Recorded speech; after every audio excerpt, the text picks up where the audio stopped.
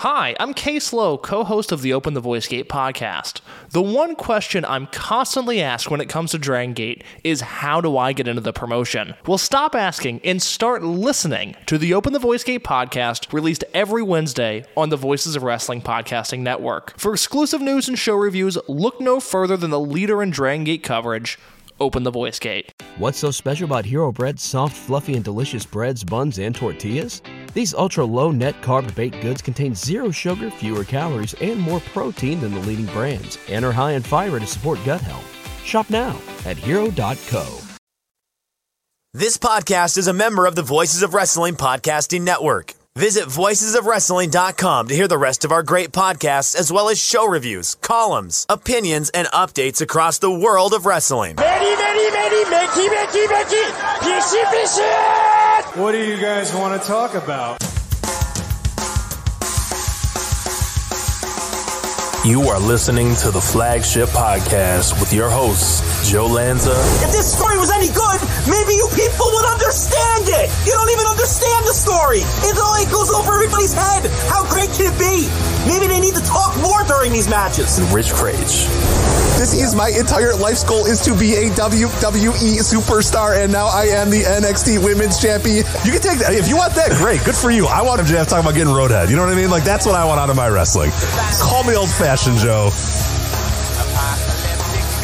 And we are live on the Flagship Podcast. I am Rich. He is Joe. Joe, what's happening? How are you?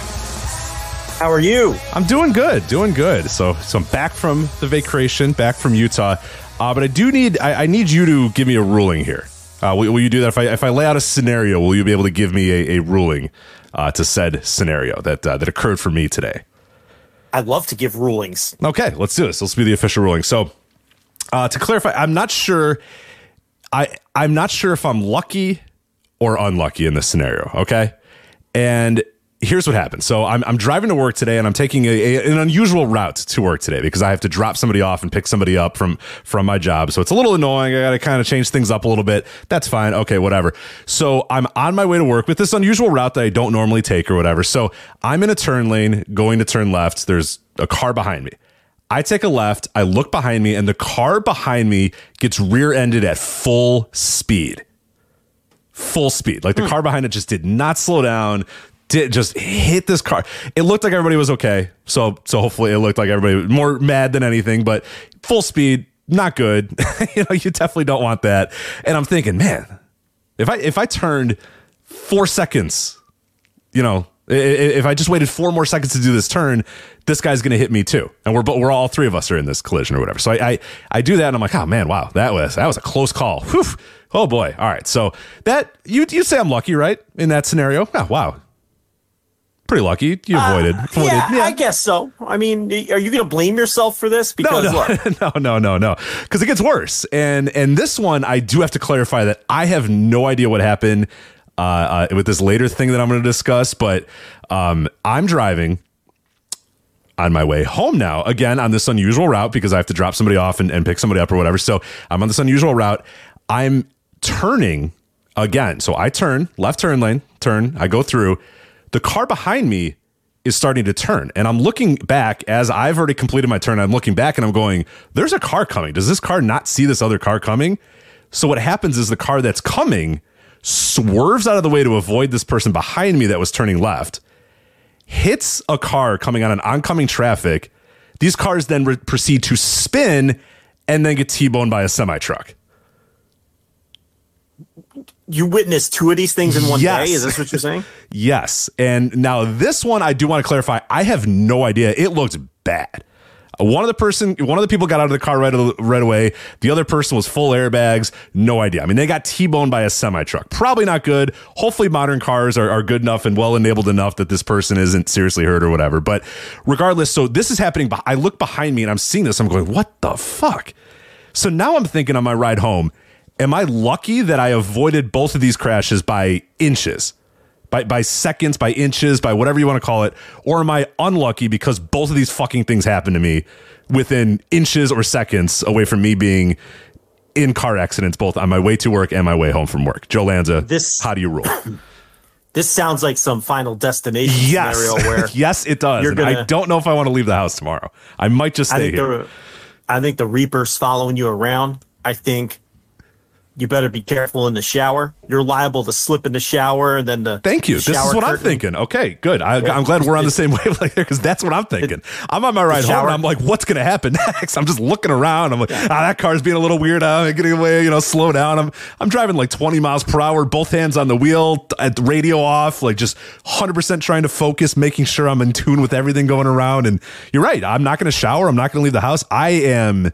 Okay, thank you for not helping me at all, but making me even more anxious about where my life is headed this week. No, I think imminent death is around the corner. I think you're gonna slip in the shower, and the shower curtain's gonna wrap around your throat, and you're gonna like accidentally get hung on the curtain rod, or you're gonna be cooking dinner, and you're gonna choke on a lamb chop bone or something, or you're gonna settle in with your pajamas, your nightgown, and your little cap at the end of the night.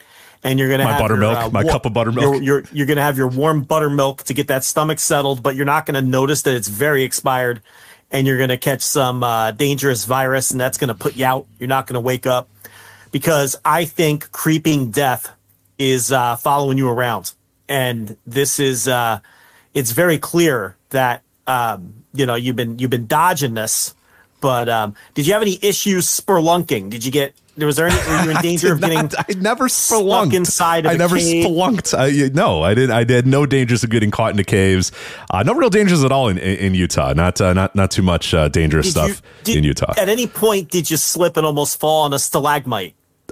No, believe it or not, no, I did not almost slip and fall in a stalagmite. So were you at any point chased by like a cougar or a bear? No cougar, no mountain lions, not a lot of bears in Utah. So no, I did not have to worry about any of those sort of animals. Mountain lions do live there, but nobody ever sees them. So yeah, they're there though, but nobody ever knows. So all right, well, I mean, I just want to see how far back all of this goes. No, it was really today. It was really compressed to today. So I don't know if it was the weird route I took. I don't know if it was just some weird again, like I don't know, like I was thinking, man, I'm lucky I missed both those things, and I'm like, wait, no, I don't know if I'm lucky. I had both those things happen to me within seconds, within inches. Like that can't be luck. It's luck the first time. It'd be luck if the last time happened, but the fact that both of these things happen on the exact same day, I don't like that at all. That's weird. I don't know. If I were you, I'd get my affairs in order. No, we are doing a life insurance call next week, so I was going to say, do you have a policy? Not yet, but working on that. Working on that. Okay, I would highly recommend it. Because I don't like what I'm hearing. I don't either. Is all I'm saying. I don't either. Yeah. I don't know. Add in the higher than usual blood pressure, and I don't know. Things are getting. Staring down that imminent death that you look at every single day that you go to bed. I've already got my phone out and I'm trying to line up some guest hosts for the next few weeks because I don't. Hey, Andrew Rich, what's your availability on Thursdays? Yeah. Suit Williams, what are you doing, buddy? How you doing? What are you doing next week, pal? So, probably not a bad idea. Not a bad idea. Yeah, because I don't like the sound of this at all. But it sounds like you're being followed around by like a black cloud. Thank you. Okay, I'm glad because that's exactly what I thought. Yeah, I have I was just talking about this with somebody who shall remain nameless about someone who won't remain nameless in a matter of moments. If you follow, I gotcha. Let me tell my little tale. So I have this ex-girlfriend who, broke up with her many years ago. And, she would continually over the years drift in and out of my life, and I would try to remain friends with her, and she was always very troubled and try to help her out. But she's just one of these people that just is constantly followed around by a black cloud, and you just get sucked into her vortex of negativity. You know what I mean? Like everyone knows people like that. Mm-hmm. Yeah. And it's just like at some point you just got to cut bait. It's like, you know what? I can't know you anymore. It's just, you bring your problems to Am I this person you're cutting bait on? Is this it? Are we done? Everyone around you and that somehow gets sucked into your vortex of negativity and shit, and you make everyone's life worse. And it's just like at some point you got to cut bait, right? To me, CM Punk is one of those people. Oh yeah. He's just followed around by a black cloud of negativity. And if you're around him too much, you eventually, it's inevitable. are going to get sucked into his vortex of negativity. And I guess that's a perfect segue into what we were going to open up with here. Hopefully that's not you now. I hope not. Yeah, I was just thinking the other day that, like, while I've been driving, and I drive a lot, to work, I drive a lot all over the place. I don't recall ever having an accident happen in front of me or directly behind me. I thought about that the other day too. I was like, man, you know what? I'm pretty lucky to not have an accident happen like right in front of me or a car get hit and kind of slide into me or something like that. And then today, 2 times, both to work and from work, I was like, God damn, Jesus. So, okay. I'm glad you did not help me at all. I was hoping that you were going to go, no, you're lucky, man. Look at what you avoided. But no, you think that there's a black cloud of death following me. So, quote, get my affairs in order. Yes. I'm a truth bringer. That's like what you would say if, like, I'm in like a bed with like in Japan they use them. They'll use like those little like after a match or whatever, instead of the spray, like sometimes you get the spray, like the cold spray, but then sometimes they get the ice packs or whatever. They'll run into the ring, get the ice pack and put on the guy's neck. So I'm in this bed with the ice pack on top of my head, the old school thermometer in my mouth, and then the home doctor, putting away his stethoscope and saying, I believe you should get your affairs in order. You know what I mean? As he leaves the house for his next house call, and this, 1910 scenario that I've laid out here where I have, scarlet fever or whatever. And they're like, one of those deals where they say, and then they whisper to your wife, would you like me to get the preacher down here? Right, exactly. Yeah. Because I'm dying from something that will in a few years be cured very easily by a vaccine or whatever, but at this time it's killing millions of people across the worworld. That's me. Yeah, as my wife clutches a handkerchief crying. Yes. The at-home doctor takes down his stethoscope and says, I can call the preacher in now if you'd like. Yeah, they're bringing in the preacher. They're talking about rheumatism. Right. They got that the old school ice pack, the rubber one that you fill from the top. Yeah, and it's exactly. Like, that's exactly it's on the top of my head, and I have the old school thermometer hanging out of my my mouth as the doctor takes it out and puts away the stethoscope, and I don't like how this looks at all. No. Ma'am, my advice would be to get this man's affairs in order. Right. It's not looking at. Yeah, that's you. You're the doctor. You're the home doctor, and I'm the guy in the bed with the the old school ice pack on my head. So, yeah, I mean, I can't. I'm not gonna look. I'm not the kind of guy who sugarcoats things. I just I give it to you how it is. And I don't like the sounds of this at all. Well, thank you. Okay. Well, I'm glad that you're with me, and I should be nervous and scared and terrified to leave the house. Yeah. So that's kind of where I'm at right now. So that's terrified. Good. Okay, good. Yeah, if I were you, I'd just quit your job and stay in the house. I record more podcasts. Not a bad idea. Again, not a bad idea. All right, I'm with you. I got it. Yeah. I mean, I think it's too risky, to be completely honest. It's April in Chicago. Is there still ice out there? You might slip on an ice patch and. It's like 72 degrees right now, but no ice yet. But you never know. Tomorrow's a new day in Chicago's spring season, so you never can be quite sure. It went from like 85 to snowing like in 3 days. So yeah, it can go any different directions. But anyway, we got a lot to talk about. This week, as Joe said, we're going to talk about CM Punk, and he's at it again. So we are going to start the show off with that. We'll also discuss WWE's new belts. They have a new world title, the World Heavyweight Championship. We'll talk all about that. There's a new lawsuit filed by a former WWE writer. We'll touch on that a little bit. Some new additions to Impact Wrestling as well, that making some waves with some recent free agents. I think the one is announced and everybody knows it. The other one, I think, is everybody kind of knows it, but I think is technically a spoiler. So I guess we'll let you know. But I think by the time that we talk about it, it will have aired on television. So regardless, whatever. Who cares about Impact spoilers? Who the fuck cares about Impact spoilers? Hold on. What the hell are you talking about? Trinity Star? Is that the name that they're using on Impact Wrestling? I believe her name is Trinity Starr. Okay. Starr, the sister of Austin Starr. Right. No? I don't think so, but I guess in canon. Yeah. I don't know what Impact canon is for Trinity Starr. Can you prove I cannot, that they're not related in canon? I cannot. I cannot. Well, so you're right. Until otherwise noted, they are related. So congratulations to until you tune in to Impact, sir, on Thursday, which apparently is happening in my hometown, but didn't know that. Right. That's all right. then I don't 20 minutes away from me. So yeah, well, I don't think you can definitively say that they're not going to be related in canon. And who knows? Maybe Austin Starr will make his return too. You don't know. I don't think so. But was it this current regime that he did the quitting midway through the pay-per-view thing? See, okay. The thing about that is Scott D'Amore is part of every regime, so it really doesn't matter. That's true, right? He is eternal. He is eternal. So I guess that doesn't. He is a constant. He's always back there with his dopey headset and and being the member of the NWO that everyone misses on their Sporkle quizzes. That's what Scott D'Amore's role. That's true. That was like the Callis and D'Amore era, though, I believe, right?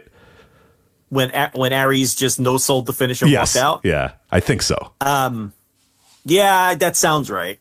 I don't know. It may have been pre-Callis. I don't know. Who knows?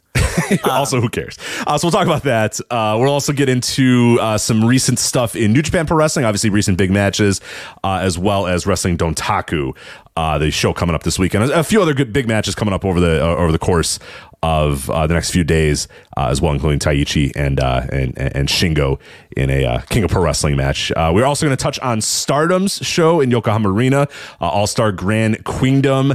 Best of the Super Juniors. We have a full lineup for that now starting May 13th, running through the May 28th. We'll touch on the A block and the B block. The Champion Carnival still going hot and heavy, so we'll check in on that. And then if we have time, we'll touch on the Dark Side of the Ring Season 4 lineup, but that seems like it's probably not going to make it because we got a lot of other stuff to talk about, including, and we'll start off with this one, CM Punk, Joe, is at it again. CM Punk and Chris Jericho. So this all started on Friday when CM Punk and Chris Jericho reportedly had a meeting in Florida. This was Jericho supposedly acting as an intermediary for the rest of the AEW roster as we draw closer to CM Punk's return to the company. Obviously, a lot had been reported that CM Punk and Chris Jericho had some tension backstage, and Jericho being kind of the guy who could maybe be the one to sort of talk to Punk and then go and relay that to the Bucks. Like little by little, it's trying to kind of soothe over things, cool things off a little bit. Jericho's the next step, and then obviously the Bucks and Omega are that final step, if they even decide to do that, which they might not even have to with whatever the Saturday thing is we're going to talk about. We'll follow up with that too, because that obviously goes hand in hand, the AEW third show. So regardless, CM Punk and Chris Jericho have a meeting on Friday. I think it's been reported that everything went well with that meeting. So whatever. Okay, great. Whatever the next step of that is on Wednesday, did Jericho say, hey, this guy's cool or whatever? Who knows? And it's going to be hard to tell because things got a little monkey wrench, I should say, got thrown in the plans here, because then the report came out Monday that one CM Punk was backstage at Raw, which made no sense to everybody. Everybody's like, what in the world is going on? Little by little, we got the picture kind of laid out for us here. So Punk was at Raw. So apparently he got on a flight from Florida to Chicago on a flight with fellow wrestlers, and then started visiting people backstage at the show in Chicago. Per PWInsider.com, he saw Paul Levesque and spoke with him for a few minutes. He saw several other WWE wrestlers before he was asked to leave, reportedly by Vince McMahon, who was, not in the building, but kind of running the show via Zoom, which is wild because I can't believe, how could he possibly run the show with Paul Levesque in charge of creative? But apparently Vince McMahon can both tell CM Punk to leave and run the show and change things in the, even though if he's not in the building. Wild how that could happen. But Punk then decided not only that, Rich, and I don't mean to cut you. Yeah, no, I don't mean to cut you off, but and I'll and like Kanye, I'm going to let you finish. But not only that, Rich, but reportedly, when Punk asked if he could stick around, Triple H said to him, "I don't know. I have to ask the big guy." Yeah, the big guy. So if there were any remaining doubts as to who's really running things in that company, which I don't even hear people pretend that Triple H is still running things anymore. Like that kind of disappeared pretty quickly. But if there are any more remaining doubts, let them be dead and buried. Yes. After this story. But you may continue. Right. Triple H having to say, well, let me go ask Pops, what he thinks of this situation. Yeah. And then Pops saying, no, that guy's got to go. And the Triple H saying, no, you got to go, buddy. Yeah. It's just incredible. Which is also great politicking by Paul, because he could, it's like not like he, it's not me that wants you to leave. The setup is perfect. This setup is perfect for Paul because he's got the bad man. He had the bad man when it was Nick Khan, and now he's got the bad man when it's Vince. He can go, well, I thought you were great, but Vince is, ultimately it's up to him. It's his decision or whatever.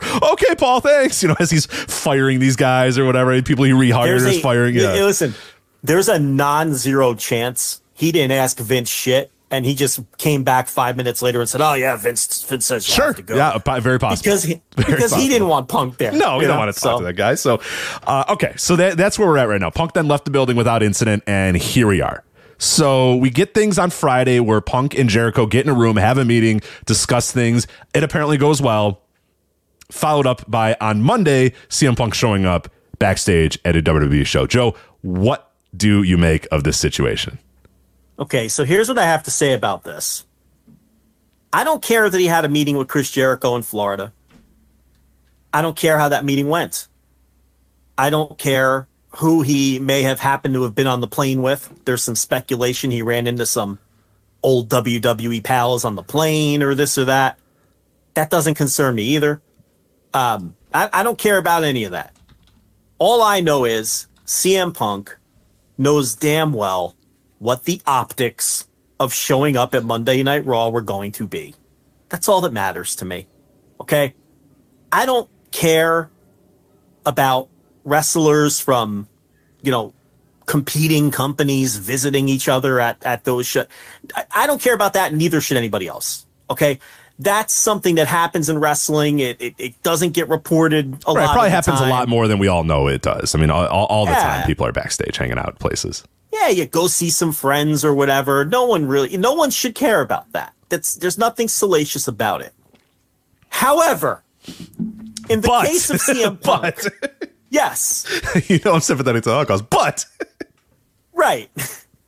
In the case of CM Punk, with everything that's going on, and everything that's gone on over the last 10 months or whatever it is, and with him returning to AEW shortly, this is a situation where if you are CM Punk, you know damn well this is not a smart thing to do, and you know what the optics are going to be. Okay? So in this case, it would have been much wiser not to go, and I'm sorry. CM Punk can't play that passive-aggressive game where he puts his hands up and says, "Oh, I can't visit friends." Oh, what? Like these dopes, these people, the CM Punk people are saying, "Oh, what now? He can't go visit friends." You know damn well what the optics of this are. It's a different scenario and a different situation with him. And as to why he was there, because I know that he's well aware of the optics of why he was there. Of course. He's not dumb. He knows we have talked about this every time we've talked about CM Punk on this show, and especially over the last few years. He is very and always aware of every single move he makes and everything he says. This guy, and how it's going to come up, and how it's going to come across. Yes. And people keep trying to, deconstruct and why was he there? Well, it could be a multitude of reasons. Number one, he could have been visiting friends. I buy that. Number two, it could have been a publicity stunt. I absolutely buy that too. Number three, he absolutely could have been networking. And I think he was networking. Okay? I think all of these things can be true at the same time. Everyone keeps trying to break it down into one thing. Oh, it was a publicity stunt. Or, oh, he was networking. Or, oh, he's sending a message to Tony Khan. Or, oh, he was just there visiting friends. I think it's all those things. I think it's every one of those things. And I also think that he knows damn well what the optics of that were going to be. And I think he gets off on it. I think he enjoys that sort of thing. And we know he loves being a martyr. And we know he loves stirring the pot. And I just don't think it's very wise to do any of that right now, unless it was a calculated move to pull a little publicity stunt here.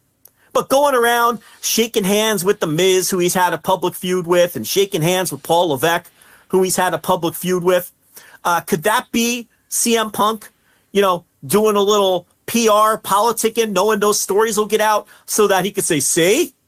Huh? I'm a man who makes amends.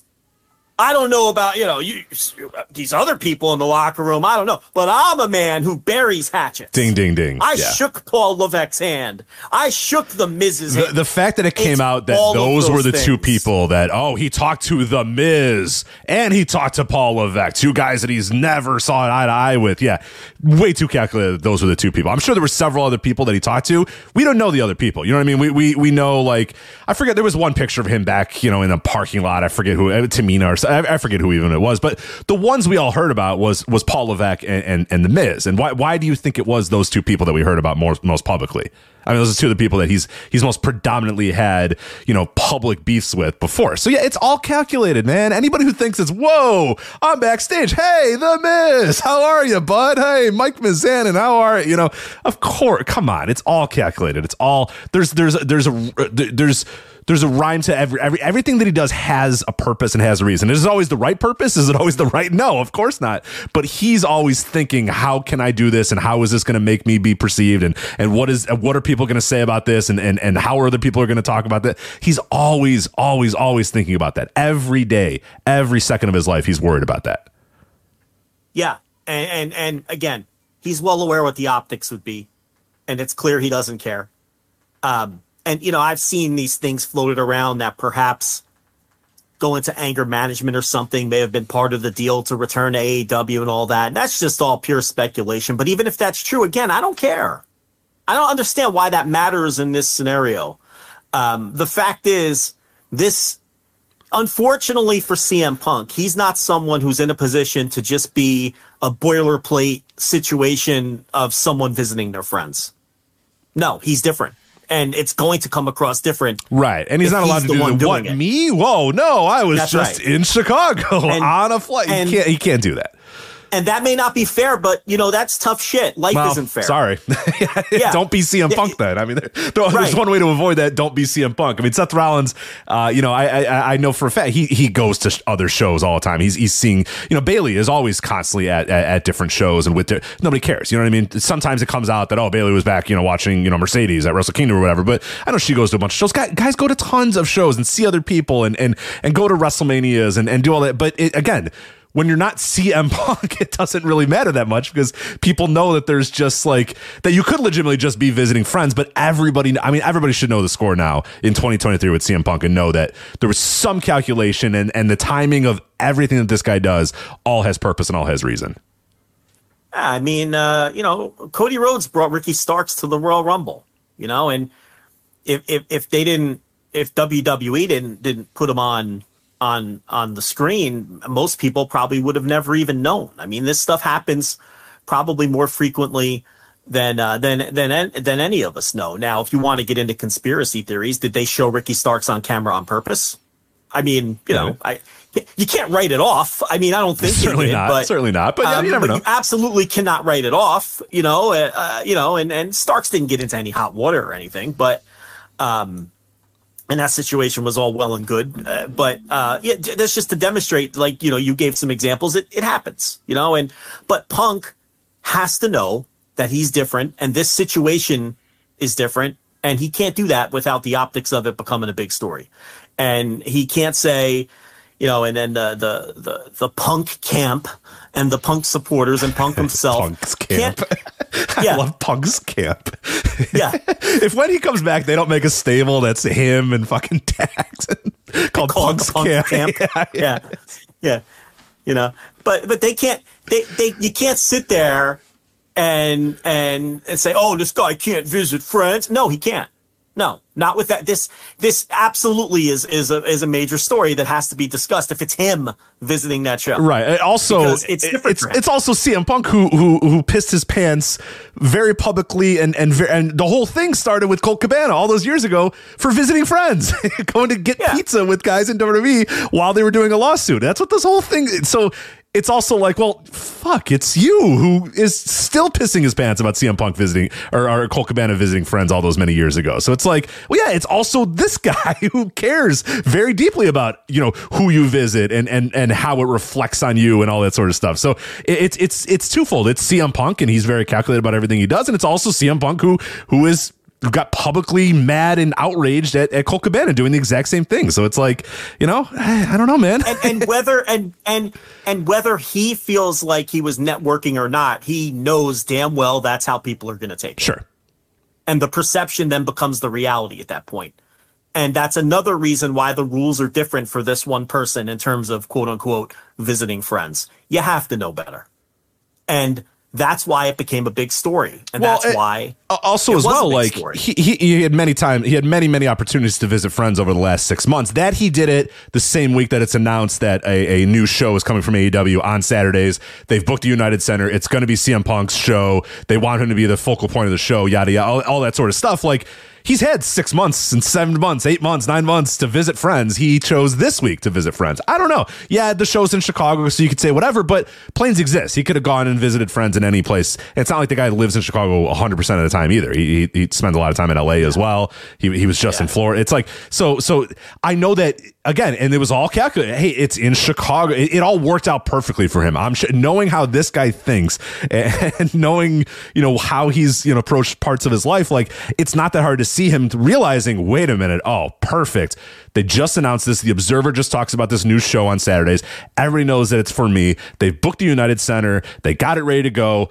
Raw's in Chicago this week. Perfect. For whatever the outcome is going to be, no matter what, if you want to get people talking about you, whether positively, negatively, you want to get leverage, you want to whatever, this is the week to do it. And he knew it and he pounced on it. So again, he's always thinking, and there's always credit to him. He's playing 4D chess a lot of times, and he's very successful at doing it. But yeah, to think that he just, I'm just popping in to see friends. Like, come on.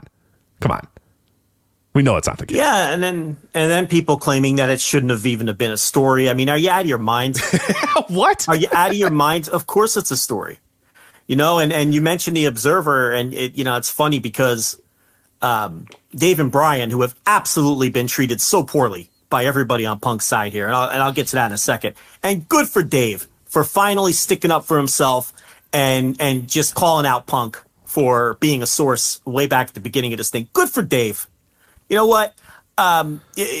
Punk and his camp, Dax and that Dopey Destructive podcast of his, those guys have been taking advantage of Dave Meltzer, by the way. R.I.P., unfortunately.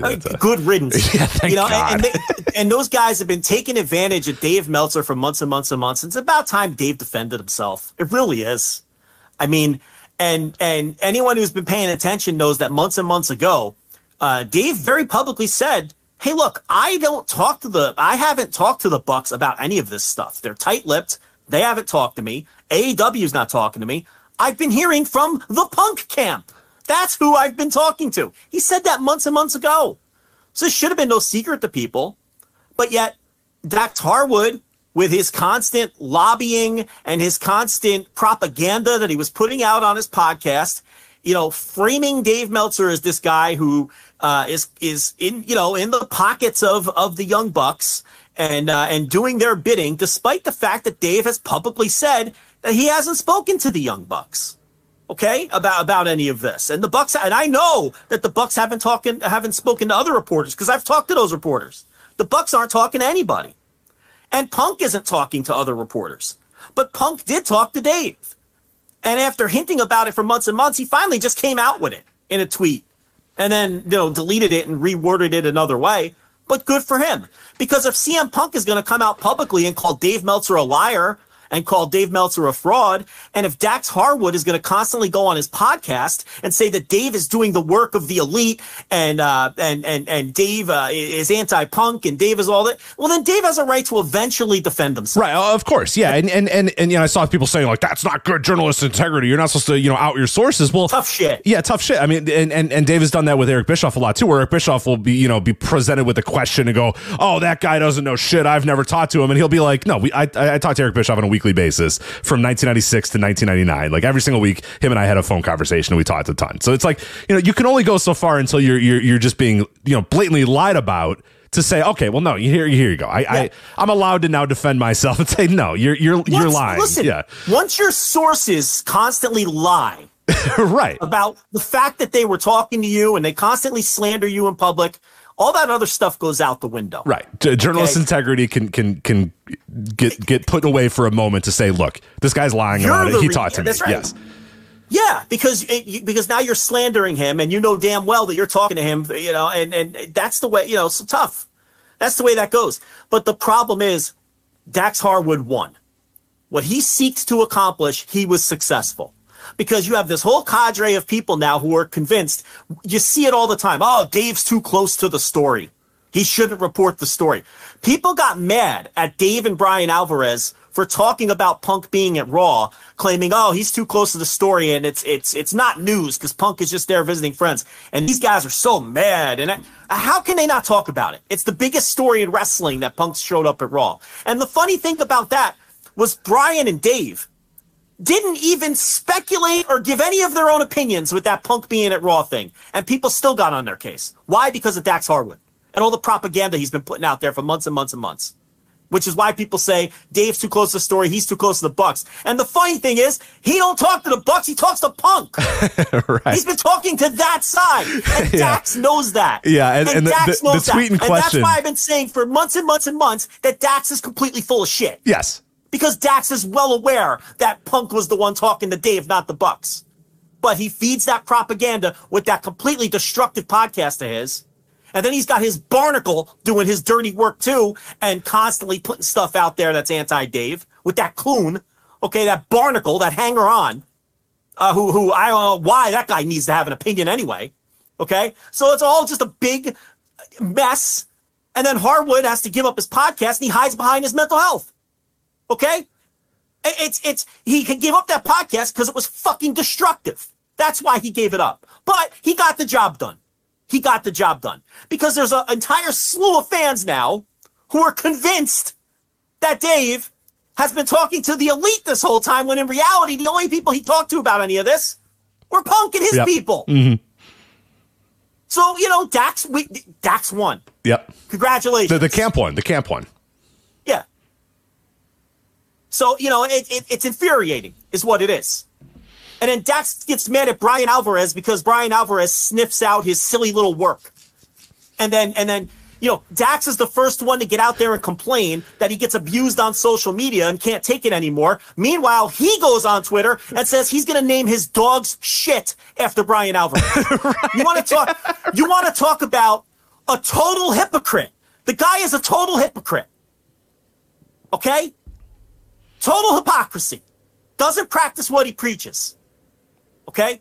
And people shouldn't say terrible things about him, and they shouldn't say terrible things about his daughter, but that's the price of being famous and being on social media. Yeah, it sucks. Okay? Trust me. I've had a lot of horrible things said about me on social media. That's why I'm not fucking on it anymore, basically, at all. I've had a death threat sent to my house, and I'm nobody.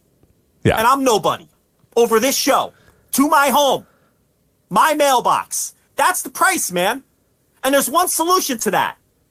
Well, there's two solutions, and he took one of them. Get rid of your destructive dark cloud of a podcast. We are not going to get rid of our destructive dark cloud podcast, by the way. That's not happening. And the second solution, if you don't want to get abused, delete the app. Yeah, log off. Delete the app. But he can't log off. Can't. He's incapable. No man needs to log off more than Dax needs to log off, and he just can't do it, and he won't do it. Just log off. Okay? No one deserves any of that treatment. We all agree. Yeah, uh-huh. But you can't say Brian Alvarez should. You can't dish it and then not say, "Oh my God!" Yeah, and you can't direct all of that hate and vitriol towards those two guys, no matter what you think of them or what you think they've done to you, and then turn around and complain about it the other way. You can't do that. You can't do that. It's hypocritical. It's hypocritical. But perhaps he's learned. I don't know. The podcast is dead, so we can just go back to critiquing his wrestling matches. And the guy's a hell of a wrestler. I'd rather just talk about his wrestling matches. Yeah. Oh, yeah.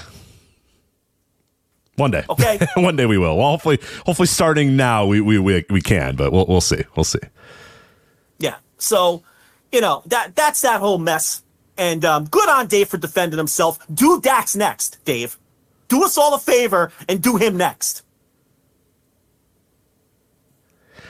So as far as like speculating on the Punk thing of what he was doing, like you said, I think it who knows who could possibly get in the head of Punk enough to know what his ultimate plan was for this.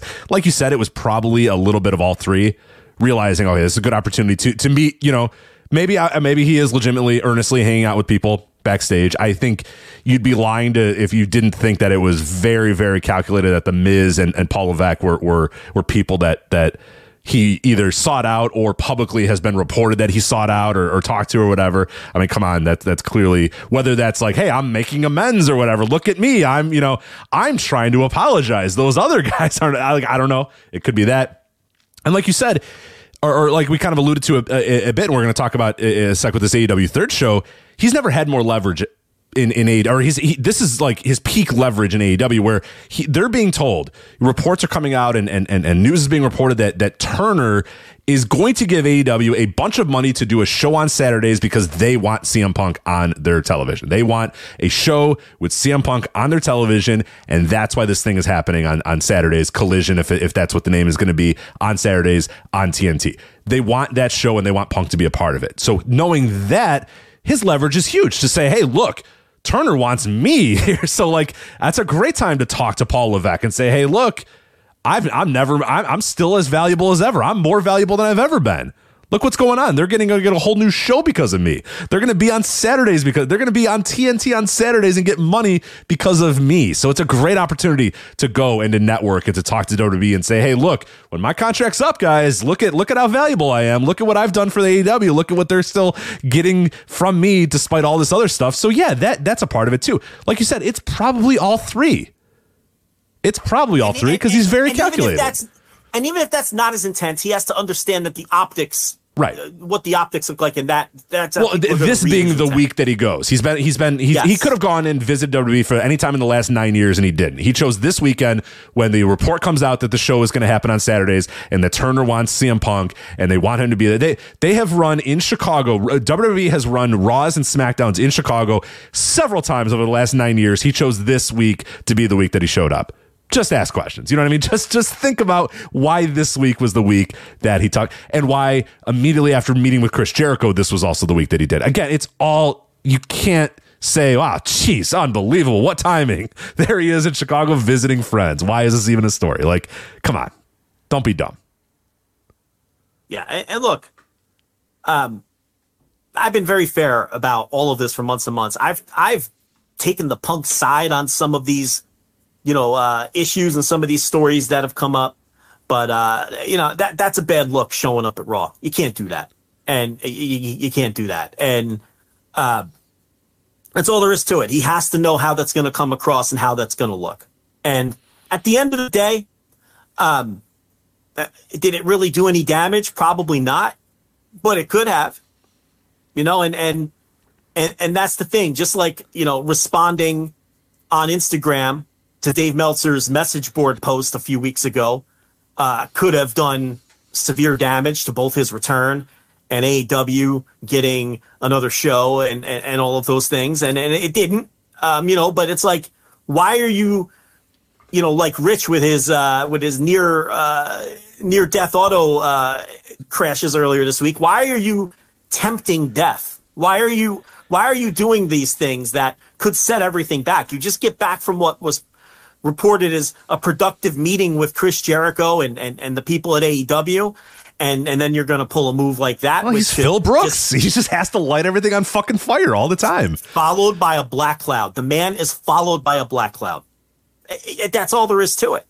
And I've defended him to certain aspects of this. I really have. I've had the elite fans mad at me a lot of the time over all this Punk stuff. I've had people claim that I'm a Punk defender and it's not. I'm not a defender of anybody, and I'm not on anyone's side. I just call it like I see it. Okay. And I just take all of these stories and I tell you what I think. And in this case, that was very bad judgment out of CM Punk to show up at Raw. And it's really starting to become an IQ test. And you can really kind of separate the dopes that you really don't need to pay any attention to and normal people by how they speak about CM Punk and when it comes to all of this stuff. The people who claim that Dave Meltzer and Brian Alvarez are too close to the story, and the people who claim that Dave's in the elite's pockets, and the people who claim that CM Punk is it's all Hangman Page's fault for the workers' rights promo, and Punk, and none of this would have happened if it was. It's an IQ test. You can kind of just separate those people out. They're in another fucking universe. Okay, the whole Punk can do no wrong crowd. It's fucking CM Punk. Okay, the guy can do a lot of wrong, and he has done a lot of wrong. And it doesn't mean he's 100% responsible for all of this. Of course not. Because he's not. Things are not black and white. Making anything black and white is a terrible way to go through life. That's a dumb, stupid way to good, bad, black, white. This guy, I like this camp, this. I mean, just don't do that. It's a terrible way to go through life. It's not, and it's just not good. Like you're just never. Don't do that. Just call it like you see it. look at all the information and do not. I mean, God, the stan culture and that sort of stuff. It has been terrible with this elite CM Punk stuff, and it's like, yeah, no matter what, well, there'll be 1 week where we're elite supporters and fans, and then we're Punk defenders and fans. Like, no, we're just like calling the story like we see it, man. Like, I'm not in any camp. I don't care. I don't know any of these people personally. These people are going to come to my house. I think Matt Jackson wished me a happy wedding when I got married, so I guess I'm on his side. But CM Punk's from Chicago, that's cool too. Who cares? It's whatever. It's whatever. But yeah, putting yourself into a camp and just sticking your feet in the mud and being like, no, what this guy does is good and what that guy does is bad. It's just, come on. Be an adult. Listen, nobody wants Punk back more than us. Number one, I think the show and the promotion is better with him around. Come on. And I've said that a million times. And number two, our business is better when he's around. This site exists because of that motherfucker. So yeah, I want him back. Jesus, I want him back. But you got to be fair about these things. And I've given the other side of this a million times on different shows and things that people told me from inside the company and everything else. Regarding the elite and some of their, but this particular story, come on, man. He's got to know the optics of this little move that he pulled here. He has to know. I know that he's smart enough to understand how that was going to come across and how that was going to look. I think it was all of the above, the reasons that he was there. So that's my take on that. Yeah. So, we'll see. And as far as the show coming up, I mean, I think it's good for AEW Days coming back. He's obviously going to pop numbers. There's no question about it. CM Punk basically holds every meaningful business record in the company.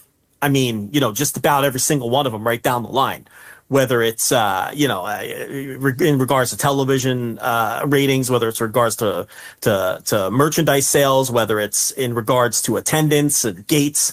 I mean, he holds virtually every meaningful business record in the company. And he's going to come back and he's going to pop numbers again. Now, for how long? I don't know.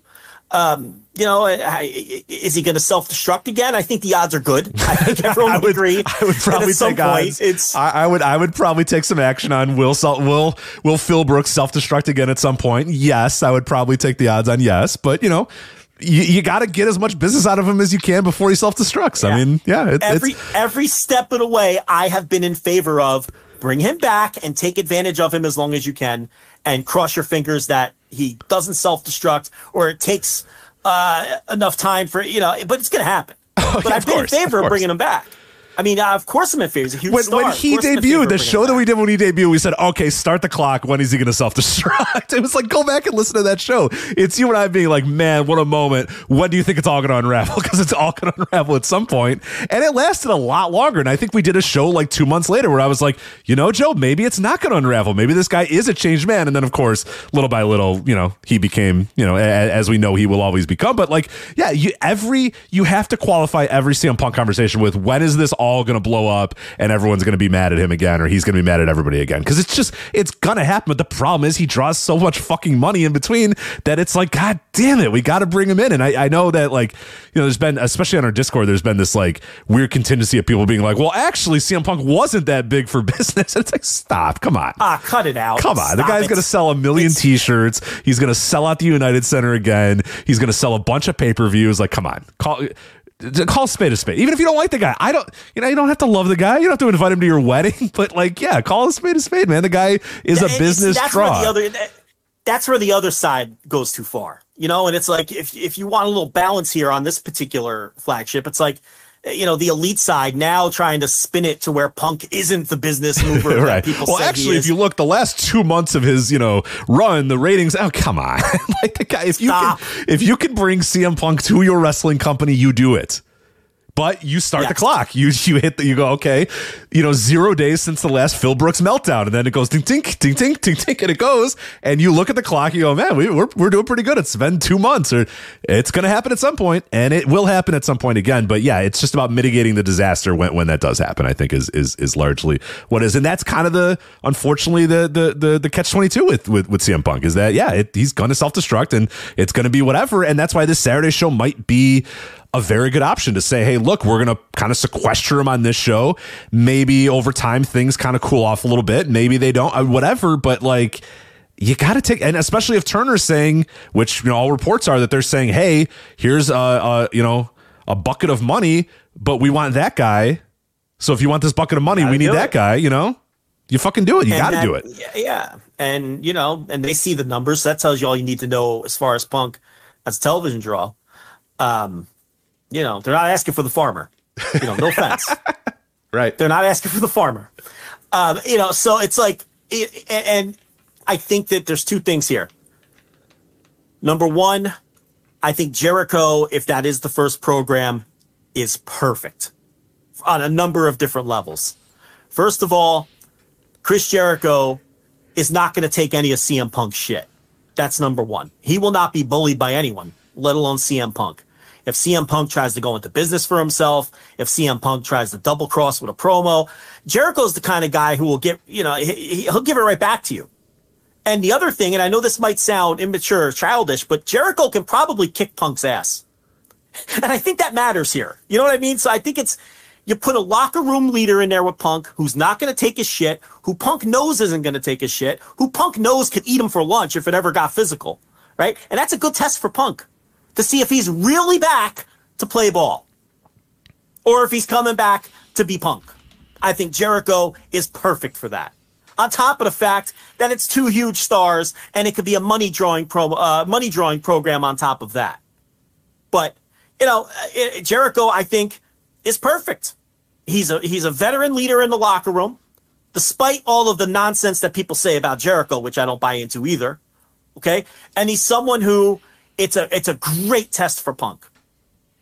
You know, because if Punk challenges that guy, if he can't play nice, right? If you can't play ball with Chris Jericho, then it's done. We're out. Because then that's like then what are you going to do when you're in there with younger guys who are intimidated by you that you know you could eat alive? Right. When you're in there with Jungle Boy, what the hell are you going to do? Yeah. If you're eating Jericho alive and being an asshole about it, it's like it's like, all right, fuck off then, man, because it's not going to work when he puts you in there with you know, with Darby. It's not going to work when he puts you in there with Jungle Boy or whatever. It's over. You know. Yeah. I agree. He's the ultimate litmus test is Jericho for sure. Yeah, and Jericho's not going to take a shit, and Jericho's close with Khan, and you know, and he's one of Khan's right hand men, and you know, Punk knows that, and it's perfect. It couldn't be more perfect, you know. So if that's why Jericho was in on the meeting, you know, I think that's a perfect program out of the gate. The other thing is, as far as a roster split goes, I'm not in favor of a true roster split. Now, if it's a quote unquote roster split simply because we're going to sequester Punk and we're going to sequester the elite and we're going to keep those forces away from each other and we're going to pepper in other people who just don't want to be in the presence of one side or the other, that I understand and I get, and that's fine. But if it's, you know, a WWE style roster split where half the guys are on Saturday, half the guys are on Wednesday, I don't think that's a good idea. And I don't think it's a good idea for business. And I also don't think it's a good idea because it's going to split the fan base in a bad way, not a good way. I agree. You already see a split in the fan base with these elite psychopaths and these Punk psychopaths who have no interest in meeting in the middle, who have no interest in being fair to the scenario or to one another. Now, if you have an elite show and a Punk show, that's going to that's going to be a disaster from that standpoint. They're going to be comparing ratings against you. They're going to be it's going to be a mess. It's going to split your own fan base. So it's not a good idea. Yeah, the psychopaths on both ends are, I'm not going to watch the Wednesday show because that's the elite show. I'm not watching the Saturday show. That's the old Phil show. Like, yeah, I can already hear it and I already hate it and I already don't want it. It's a terrible idea from that standpoint because it is going to split a segment of their fan base. It is. It already has. It will. It has already, and they haven't even started the show yet. And you're just making it worse by by giving one show to this guy and giving one show to those guys. But I understand that maybe, they can't be in the same place. Well, they're going to have to be on pay-per-views. They're going to be on pay-per-views. I was going to bring that up. What happens come pay-per-view? Because all this shit happened at a pay-per-view. So it's like, it's not like you do a pay-per-view and you do your match and then you leave. Like, all this shit happened on a pay-per-view. So it's like, all right, like, what now? I mean, if these guys are going to be important guys, these guys got to get in a room and talk and hash this out. And I don't know if like you do the litmus test with Jericho and and Jericho says, all right, the guy's good, he's fine, and tells the elite he's like, I think that's what this meeting was supposed to be, was Jericho telling, hey, yeah, he's fine, but he may have undone all that stuff on Monday by going to Raw, so I don't know. But whatever it's going to be, like, yeah, the ultimate goal is you got to get everybody to be on the same page and this to just be a collective unit again. I mean, you cannot do this thing where this guy is on this show and his friends are on this show and everybody that doesn't like this guy is on these shows, and it's just that's a terrible way to run a company. Terrible. Yeah, and I mean, whoever is in the way of that needs to be dealt with, but you have this persistent problem of Warner Brothers Discovery wants Punk. Right. Here's a bag of money. We want that guy, though, to get this bag of money. So it's like, fuck. Yeah, all right. and that's the kind of, and that's kind of the whole, whatever, phrase or cliche you want to use. That's the fly in the ointment here. Yeah, the crux of the situation, whatever. Yeah, the fly in the ointment, huh? Yeah, where you can't just, deal with the people who won't finally put all this stuff to bed, because one of them is, the reason that the network might be handing you another truckload of money for adding more programming, because Khan's not doing it for free. I mean, they're getting something out of this. So, yeah, and as we all know, in modern wrestling, you have to keep your television partners happy or you don't have a promotion. Right. I've seen some people say, like, well, Tony can just tell them no. And it's like, no, he can't. He's still in negotiations for a new TV deal. And when your television partner says, hey, here's a truck of money for a show, you can't say, no, we don't want that show. Sorry, we don't want your money and we don't want that show, because they're saying, motherfucker, we're giving you money and we're giving you a time slot. Like, why do you don't want it? Well, then, you just can't, you literally cannot say no. You know what I mean? If you're Tony Khan, you are in no position to tell Turner, no, we're good. We don't want your money and we don't want your television slot. And look, I told you from day one of this mess, if you gave Tony Khan truth serum, he wanted CM Punk back from day one. And he was going to wait this out. And the injury was like a silver lining to a very dark cloud, because that allowed Punk to go away, because he couldn't come back anyway. He was hurt. But Khan, all along, if he could figure out a way to get Punk back, he was going to get Punk back. And I think that the network did him a huge favor by being the ones to say, hey, look, we want him on this show. Now, Meltzer did report that negotiations and the ball did start rolling for this before, Punk was involved in the discussion, to be fair.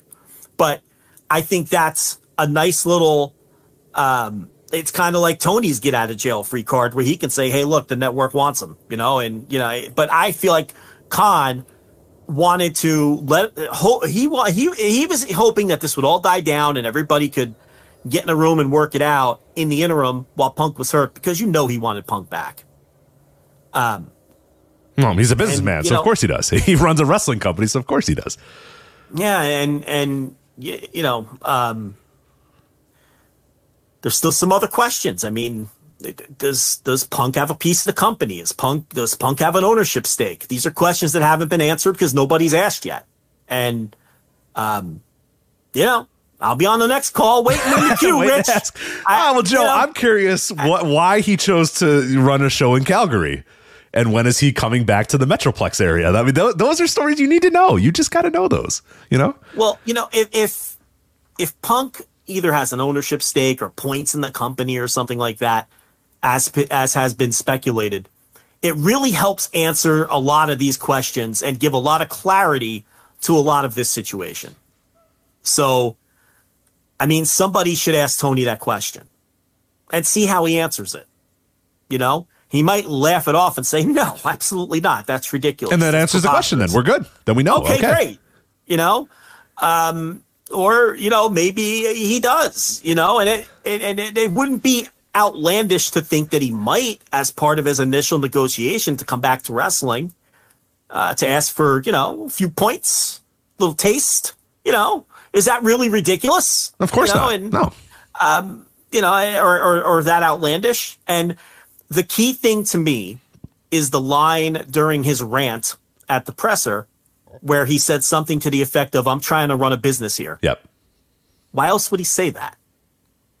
That line. We said at the time. We said at the time we said, well, that's a very curious line there. The weird line. Why would he say that? Right. And again, Unless CM Punk doesn't say lines without knowing what he's saying. You know, he's not a guy who just says stuff to say stuff. We'll go back to his debut. I know David Bixenspan has always been on this, where I think he was the one that asked him is, you know, hey, how's the relationship with Colt Cabana or the people that you've had previous run-ins with? And I forget exactly, I'm paraphrasing here, but CM Punk says, I have no problem with anybody that was backstage today or whatever, or tonight or whatever. Very carefully worded. Yeah, and it was like, ooh, okay, that's a weird, you know, I'm good. I have no problems with anybody. He could have said that. He said, I have no problems with anybody that was back there tonight. It was like, who wasn't back there? You know what I mean? And it could mean nothing. It could, but this is not a guy I'm trying to run a business here. Very rarely does it mean nothing with CM Punk. Very, very rarely. He could not have even been thinking about it. He could have just impulsively, during his unhinged rant, he could have just impulsively said that, because to him it is his part. You know, he is trying to run a business here. And, you know, and he also said, he didn't say I work for children. He said I work with children. Wouldn't they be his bosses if they're EVPs and he's not? I mean, and again, these are just, I'm not trying to put a tinfoil hat on here, but this guy's on an unhinged rant and he's just speaking off the cuff and he's ranting. Well, it helps explain why people are like, just get rid of this guy. Why would you even have this guy around anymore? And it's like, well, maybe you can't just get rid of the guy. Get rid of him. That's all I'm saying. So I think it's a question. And then after the presser, there absolutely was a rumor going around that Punk had a stake in the company. A rumor. I don't know whether he does or not, because I haven't had the opportunity to ask the question yet. And believe me, I would. It's my first question every time when we're on those press calls. I don't get called on. Luck of the draw. Gosh darn it. I mean, it's, you know. Woodcock. I don't know. We're on to your game, Woodcock. Well, I mean, Jim Woodcock. We're on to you. I will say nothing more. But it would sure clear a lot of things up if we knew the answer either way. And I do think it's a fair question. Right. And people might say... And now I just guaranteed that I'm never getting called on. You're not getting called on at all. And if for the people that might say, well, he's just not going to answer that, again, like you said, that's an answer. If he goes, no, that's ridiculous. No, that's not the case at all. Then that's an answer. If he goes, I can't talk about that, or I'm not at liberty to talk about that, or I legally can't talk about that, that's an answer too. It's like, well, hold on a minute. Yeah. If it was no, he could just say no. If it wasn't no, I can't give an answer. I mean, you know what I mean? Like that, non-answers are answers. We talked about that with the Paul Levesque thing. Non-answers are answers. You can ask him about the Vince McMahon thing. You can ask him about his wife and why she left the company. And if he kind of grumbles under his mouth and goes, oh, you know, I can't really answer, that's an answer. Non-answers are answers. So yeah, it's ask, you got to ask those questions, but instead we're going to find out, hey, Tony, when are you returning to the Metroplex? When are you returning to the Dallas area? You know, like that's what we're going to get instead. Look, it's like, all right, cool, all right. Yeah. And Punk's saying that, okay, it's like he could have pay-per-view points. That could be what he was referring to. Mm-hmm. The thing is, I don't know, and I'd like to know, because it would make a lot of these scenarios more crystal clear if we knew definitively what the situation was with that. Because, you know, maybe it is a situation where you either can't get rid of them or it's really hard to get rid of them. But my gut tells me Tony never wanted to get rid of them. Didn't want to get rid of them. And he was hoping that he could make peace with everyone. And, you know, the other interesting aspect, of course, is that we have some contracts coming up. Kenny Omega, Hangman Page, you know, people intimately involved in this situation whose contracts are coming due up in the coming months. And then we wait to see how all of that plays out. So it's interesting times. It is. Yeah. AEW. I love it. I love this shit, man. This shit is awesome. I love it too. It's so good. I know people are like, oh my God, if they lose this guy, the company's dead. No, they're probably fine, but it's fun. Like, just enjoy the ride, man. You know what I mean? Like, don't live and die by any of this shit. Don't live and die by any individual, and don't live and die by any single company. Just go along for the ride. We'll take you on the ride. If you don't want to be on the ride, we'll take you along it. It's fun. Just enjoy it. It's a better and more interesting company when Punk's around, even if it's more dysfunctional. For sure. I mean, there's no doubt about it. Look, he's going to cut great promos, and he's going to be involved in great programs, and he's probably going to have really good matches, because that's what he did last time. If he can stay healthy. And I think that's also a question that we are going to have to try to ask a little bit is, this guy has gotten majorly hurt the last 2 times he's gotten in the ring. You know, big injuries, long injuries, things that are going to take a lot. He's not getting any younger.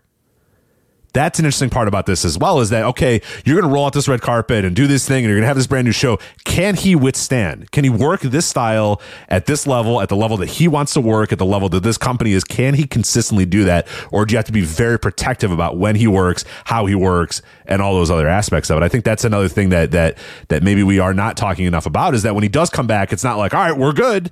It's like the guy tore his tricep the last time he wrestled and he broke his foot the time before that. It's like, he's not been a super healthy guy, and that's after, being away for that many years or whatever. He wants to work to a high level. I get it. AEW wants him to work to a high level. People expect AEW or CM Punk to work to a high level, and people expect AEW to work to a high level. They have a higher working standard than a lot of other wrestling companies. Can he work to that standard? Can he? I don't know. I don't know if I know the answer to that. I don't know if he can stay healthy either. He hasn't proven he can stay healthy. So, yeah, and like you're saying, working a harder style, which is to be expected in this company. Look, if nothing else, I hope his body holds up, and I hope he holds up, and I hope that he can avoid self-destructing again long enough so we can complete this MJF story, because that was the best shit in wrestling when it was happening. And the night that MJF comes back is the night that CM Punk self-destructs, and we miss out on the continuation of that program. And I'd really like to see that. If we could talk about wrestling for a minute, Rich, instead of all this assorted drama. Come on, wrestling? No. I'd really love to see that play out finally, because that was the best stuff in wrestling to me when it was happening. And man, MJF was coming back, and we were going to kickstart that again, with Punk as champion and MJF with that dopey chip. And what are we stuck with now? This awful four pillars shit. Oh my God, I hate this story. Bombing like a fucking grenade. Fucking much. God damn it. Why? Here's my pitch for the four pillars story, Joe. You book a match with the four pillars, and then the four pillars all win matches up until the pay-per-view, and then you see which of the four pillars is the best of the four pillars. That's but you can, have promos about therapy and which side is he on and can they coexist. You can do that story too. My thing is just that you have them all win matches. Or arguing, or these three guys out there arguing who the chosen one was by their daddy, Tony Khan. Oh my God, it sucks. It sucks so bad. It's just awful. All around, please give me Punk MJF continuing what they started. Please give it to me. I'm begging. But I don't know. You got anything else on Punk, or you want to transition right into Dynamite as of late? Because I've gotten myself in trouble with a lot of my listeners. Yeah, you're costing us money. I go away. Okay. You're costing me money, man. What are you doing out there? Okay. The shtick aside. Yeah, no, I think people took that and ran with it. Yes, there's a small amount of, there's a small handful, and I'm talking less than a half a dozen people who do unsubscribe to our Patreon whenever I give a negative Dynamite review, which in the history of Dynamite, I've probably done 10 negative reviews. Now, 3 or 4 of them have come recently, because this run of shows has not been great. But every time we get a small handful of people who unsubscribe and let us know how they feel about me in the exit interview, okay? And it's not like any kind of, it's less than 1% of the subscribers and everything else. And look, there's probably people that, get mad and cancel their subscriptions and stop listening to this podcast when we trash a lot of things, not just AEW specifically. Yeah, we've said it. We say it all the time. At some point, we are going to rag on your favorite wrestler or your favorite promotion. You're going to get mad and stop listening to us. A lot of people come back. You know what I mean? A lot of them come back. Yeah. It's an anonymous quote. I don't remember who said it the first time, but someone said if you listen to Joe and Rich long enough, they're going to shit on something you love and piss you off. That's just the way it is. I mean, that's eventually going to happen. But yeah, this run of Dynamites, obviously people know how I feel. I've been last week I just fucking destroyed them. I don't know if you were listening, bouncing around. I did. But, that was good. It was good. It was good radio. I liked it. That show fucking stunk. I was not kind. That show sucked ass. No, you were right. You were not wrong about any of it. It was a brutal show. Yeah, and I think it's been part of a larger trend where the show just feels off and feels different. I don't know your opinion on that. Do you agree that the last 7-8 weeks or so, and if you want to extend it back to the last couple of shows before Revolution, does the show just tonally feel different to you? It does, yeah, and it's a lot of the same reasons that you mentioned. It's not just the ropes or whatever, but the ropes are a nice optic to kind of talk. Like, that's a lot of people be like, "Who cares about the ropes?" And it's like, it's not. I actually think the ropes look terrible, and I'm so glad the black ropes are back or whatever. But I don't want to get into that. But like, optically, it just worked out perfectly that the show seemed to take a very weird direction once we got those new ropes. So it's like, the new ropes weren't the reason the show got bad, but it was just a nice way to say, hey, look at this round of shows were really not very good. And hey, these, so kind of adding my 2 cents to the rope discussion that was going on. But like, no, they have felt very weird. It has felt like we're trying to cram a lot of stories in. We've always talked about what we would do and the way that we want AEW to be, and the way that I think that I more enjoy AEW is when they're trying to be as different as WWE as possible. We already get 9 hours or whatever of first run WWE television every single week. And I've said this with I've said this with TNA, I've said this with Ring of Honor, I've said with every company that's tried to come out and do television in the era of post WCW. Do whatever you can to not be WWE, because why would I watch a company and a show that's like WWE but isn't WWE? I can just go watch WWE. I already get 9 hours of first run World Wrestling Entertainment television on my in great looking HD on USA and on Fox every single week. And I don't need, but don't be WWE Junior. Do not, whatever you can do, and no matter what that is, and there's not one specific way to not be that way. You know what I mean? There's not one, you don't just do this and now you're not, but it's a lot of different things. It's the way you tell your stories. It's the way the wrestling is. It's the way your commentators sound. It's the way that you light your arena. It's the way that the entrance looks. It's just a lot of stuff that goes into it. And I would have a list of things that say, hey, this is what they do. Let's do whatever we can to be different and be unique and not be like them, because why would a viewer just not go watch them? They have a 30, 40, 50, 60 year head start ahead of us. Why the hell would we go ahead? Why would they watch us instead of watching them? You have to give them a reason. And I thought AEW did a good job over the last 4 years. I think they have done more than not. They have done a good job of being an alternative and looking different and feeling different and tonally being different and telling different stories.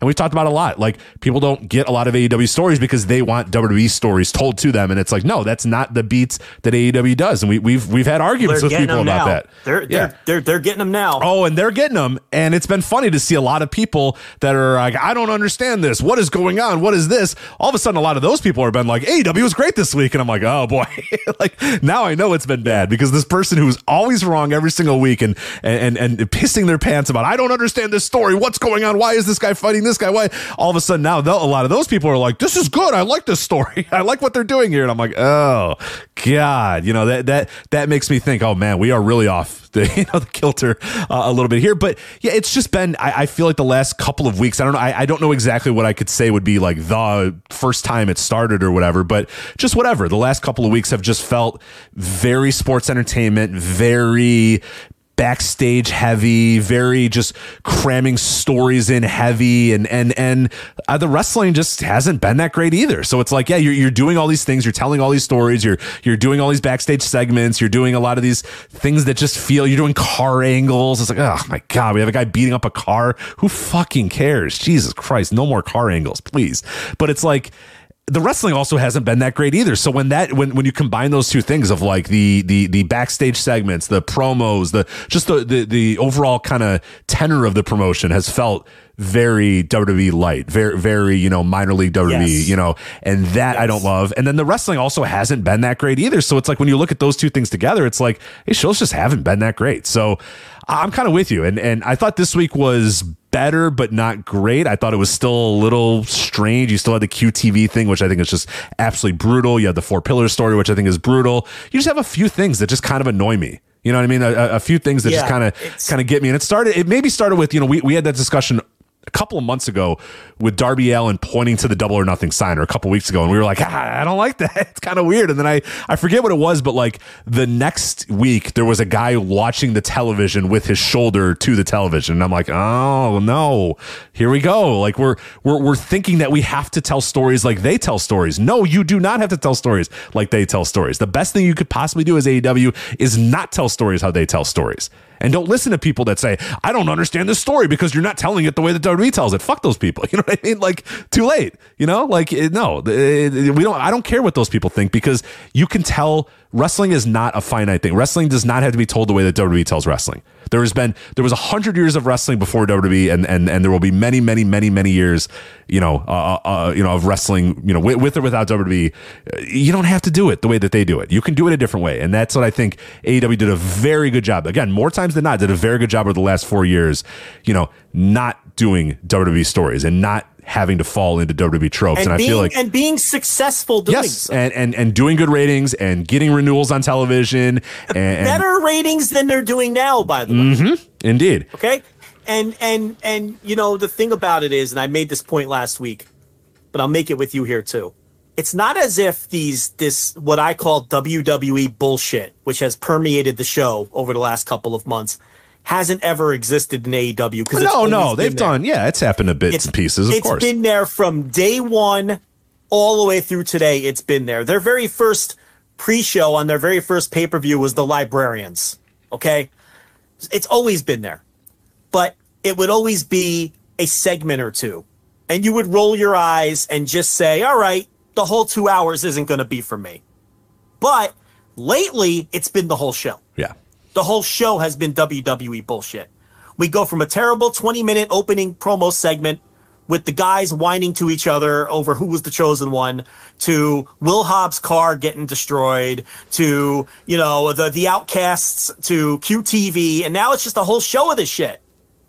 And the way I phrased it was, you like to talk about the Brandy segment, where there'd be one bad segment on every Dynamite that everybody would hyper focus on.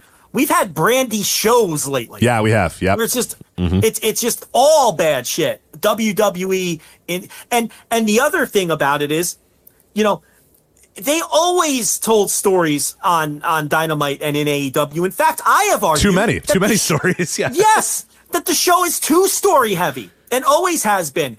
And this idea that Dynamite is just a series of matches that are designed to get 4 stars with no stories behind them has always been a load of shit perpetrated by grifters and idiots like botch accounts and people that no one should ever be listening to or paying attention to begin with. It's never been true. The show has always been overloaded with stories. They just haven't been the kind of stories told in the way that WWE tells them. Okay? And the show never takes a breath, and is constantly packed with stories. And I've always argued that they should tell less stories. Now, it's packed with stories, and they're done in the style and tone of WWE, and that's been the problem lately, and that's why the show feels tonally off. And on top of it, we're not getting the great matches and the great promos that Dynamite was built on. Right, and Dynamite I think was built on to me, great that makes it matches pretty glaring. And great promos. Yeah, and I think that's the thing, more than the WWE segments, which again, like you said, have always kind of been there, but have usually been buoyed or very immediately forgotten because, here's Pac and Kenny Omega, and then here's a 25-minute match that fucking rocks. Okay, who gives a shit? Who gives a shit about QTV anymore? Because we just saw Pac and Kenny Omega have one of the greatest, TV matches of all time. We're not getting those. You know what I mean? We're not getting those. The Best of 7 series, it may as well have been 9 months ago at this point. It feels like forever ago. So it's like, yeah, you're getting like perfectly perfunctory television wrestling combined with WWE style stories and backstage segments and stories that are just not landing. None of the, I don't think, other than the BCC Elite thing, the rest of these stories suck. I mean, they're bad. The 4 Pillar story is fucking brutal. It's terrible. And it's awful. It's not landing. It's a total bomb.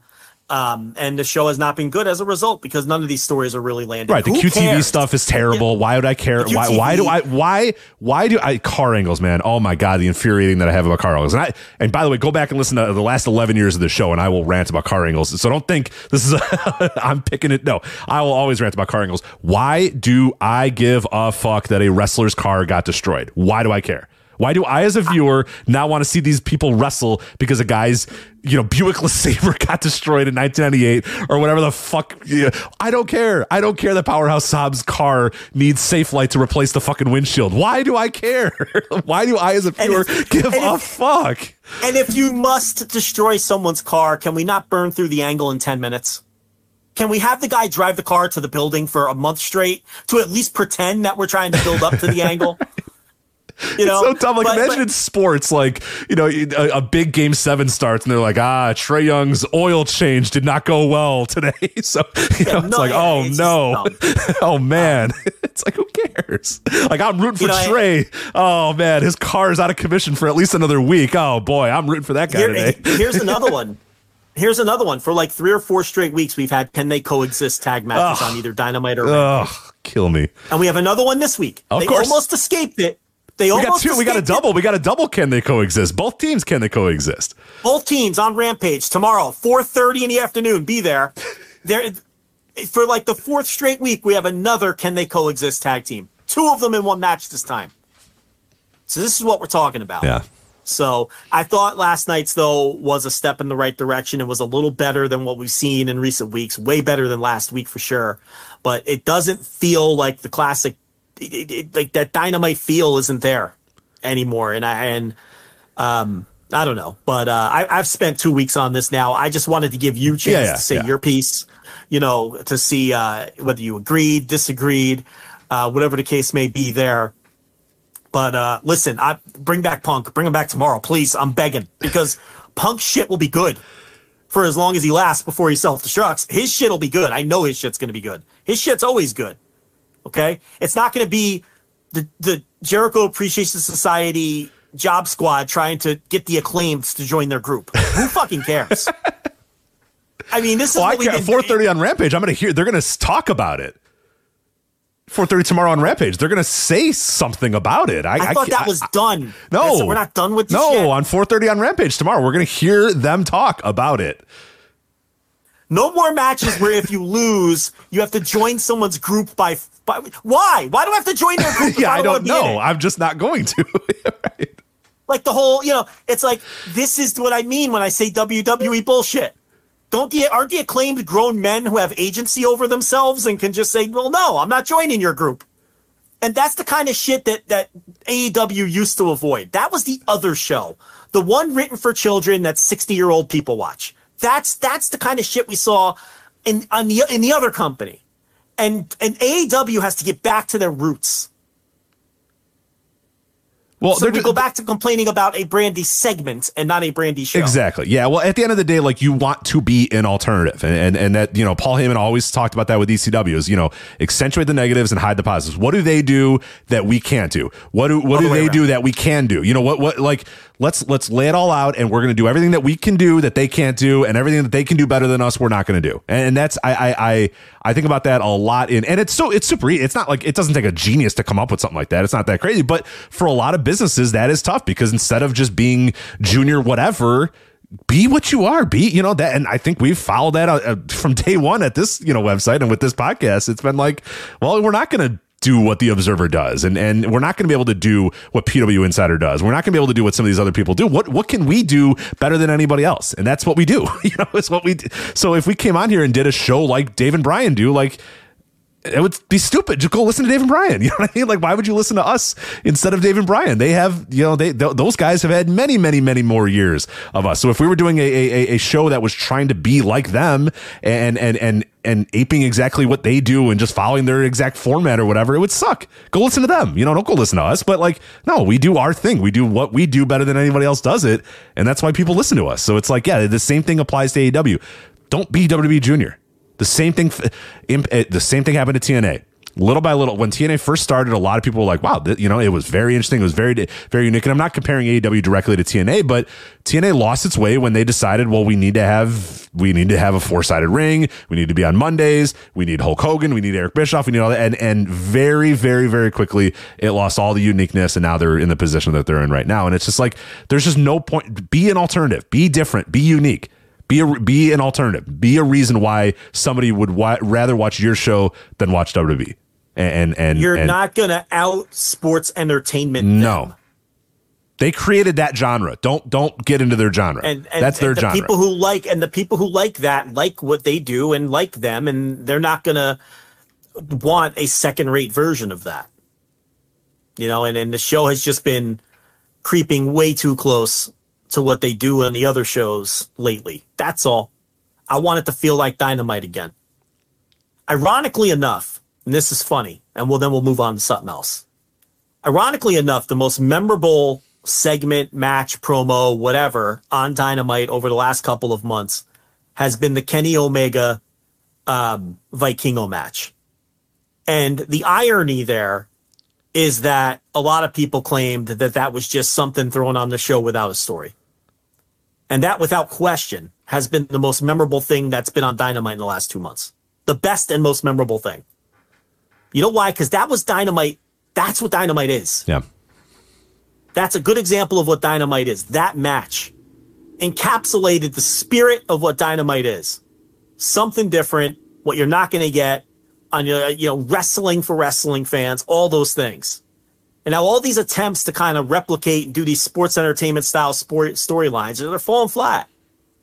And that's why people are being they're not working either. Even if you want to be a person that says, well, that's a good idea, they should start to. Okay, then why do all these things fucking suck then? You know what I mean? Like they stink. They're all bad. So it's not working. None of these are working. The crowds do not. I mean, the crowds have been very muted as well. Like you compare this to the crowds 2 years ago, it's like night and day. You know what I mean? Between when they were first coming back out of the pandemic, which I get that maybe you were going to get, but like even go back to 2022, go back to last year, go back to this time at last year. I mean, you're looking at just crowds going nuts for stuff, and now it's like they're sitting there listening to bad promos and not making any noise. It's like, all right, well, yeah, I prefer the crowd jumping up and down and going nuts as a great wrestling match is happening in front of them. I don't know. Yeah. That's what I want on my wrestling show, but I'm weird. They ain't going to be quiet for CM Punk. No, never are.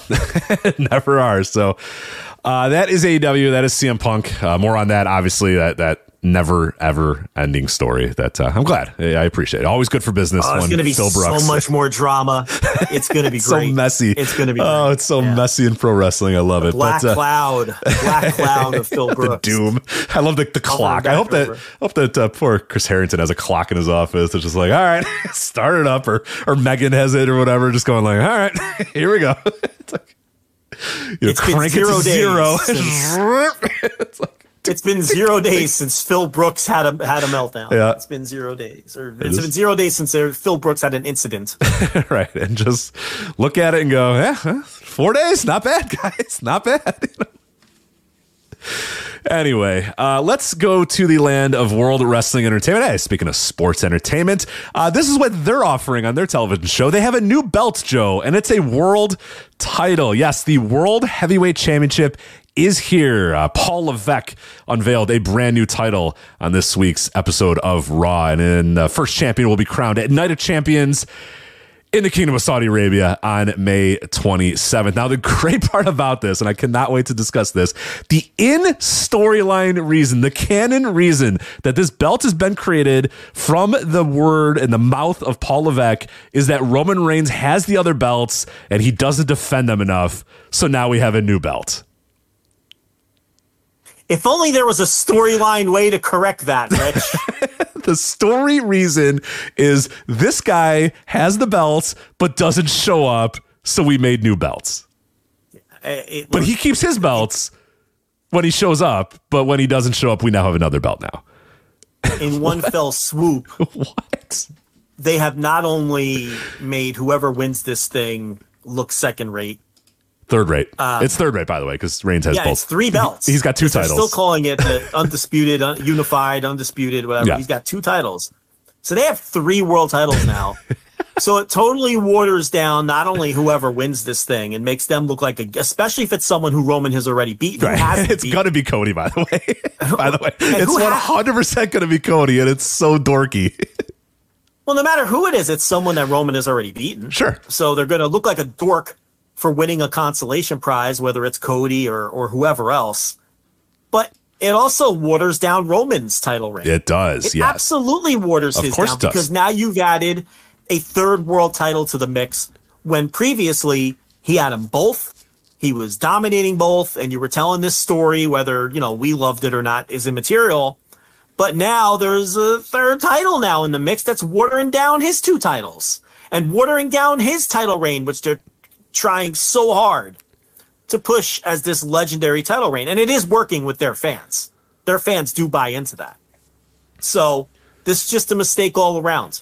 A mistake that could have corrected. Totally neuters. It neuters the guy who wins it, and it neuters Reigns in one fell swoop. Yeah. What are you doing? Why are you doing this? And if this was the plan, If this is the plan, then just fucking have Cody beat him, man. Like, what do we do? It makes the Cody and the Sammy stuff even more ridiculous. Just so much more ridiculous that, okay, this guy, and the thing that Paul said it as well, that Reigns will stay on whatever brand drafts him to defend the title there. So now it's essentially just a one brand title.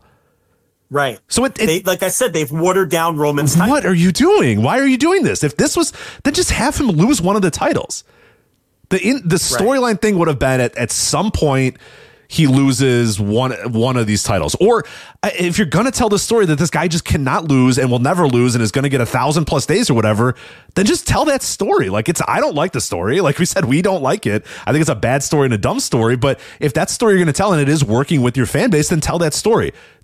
So they've taken the coward's way out on both ends.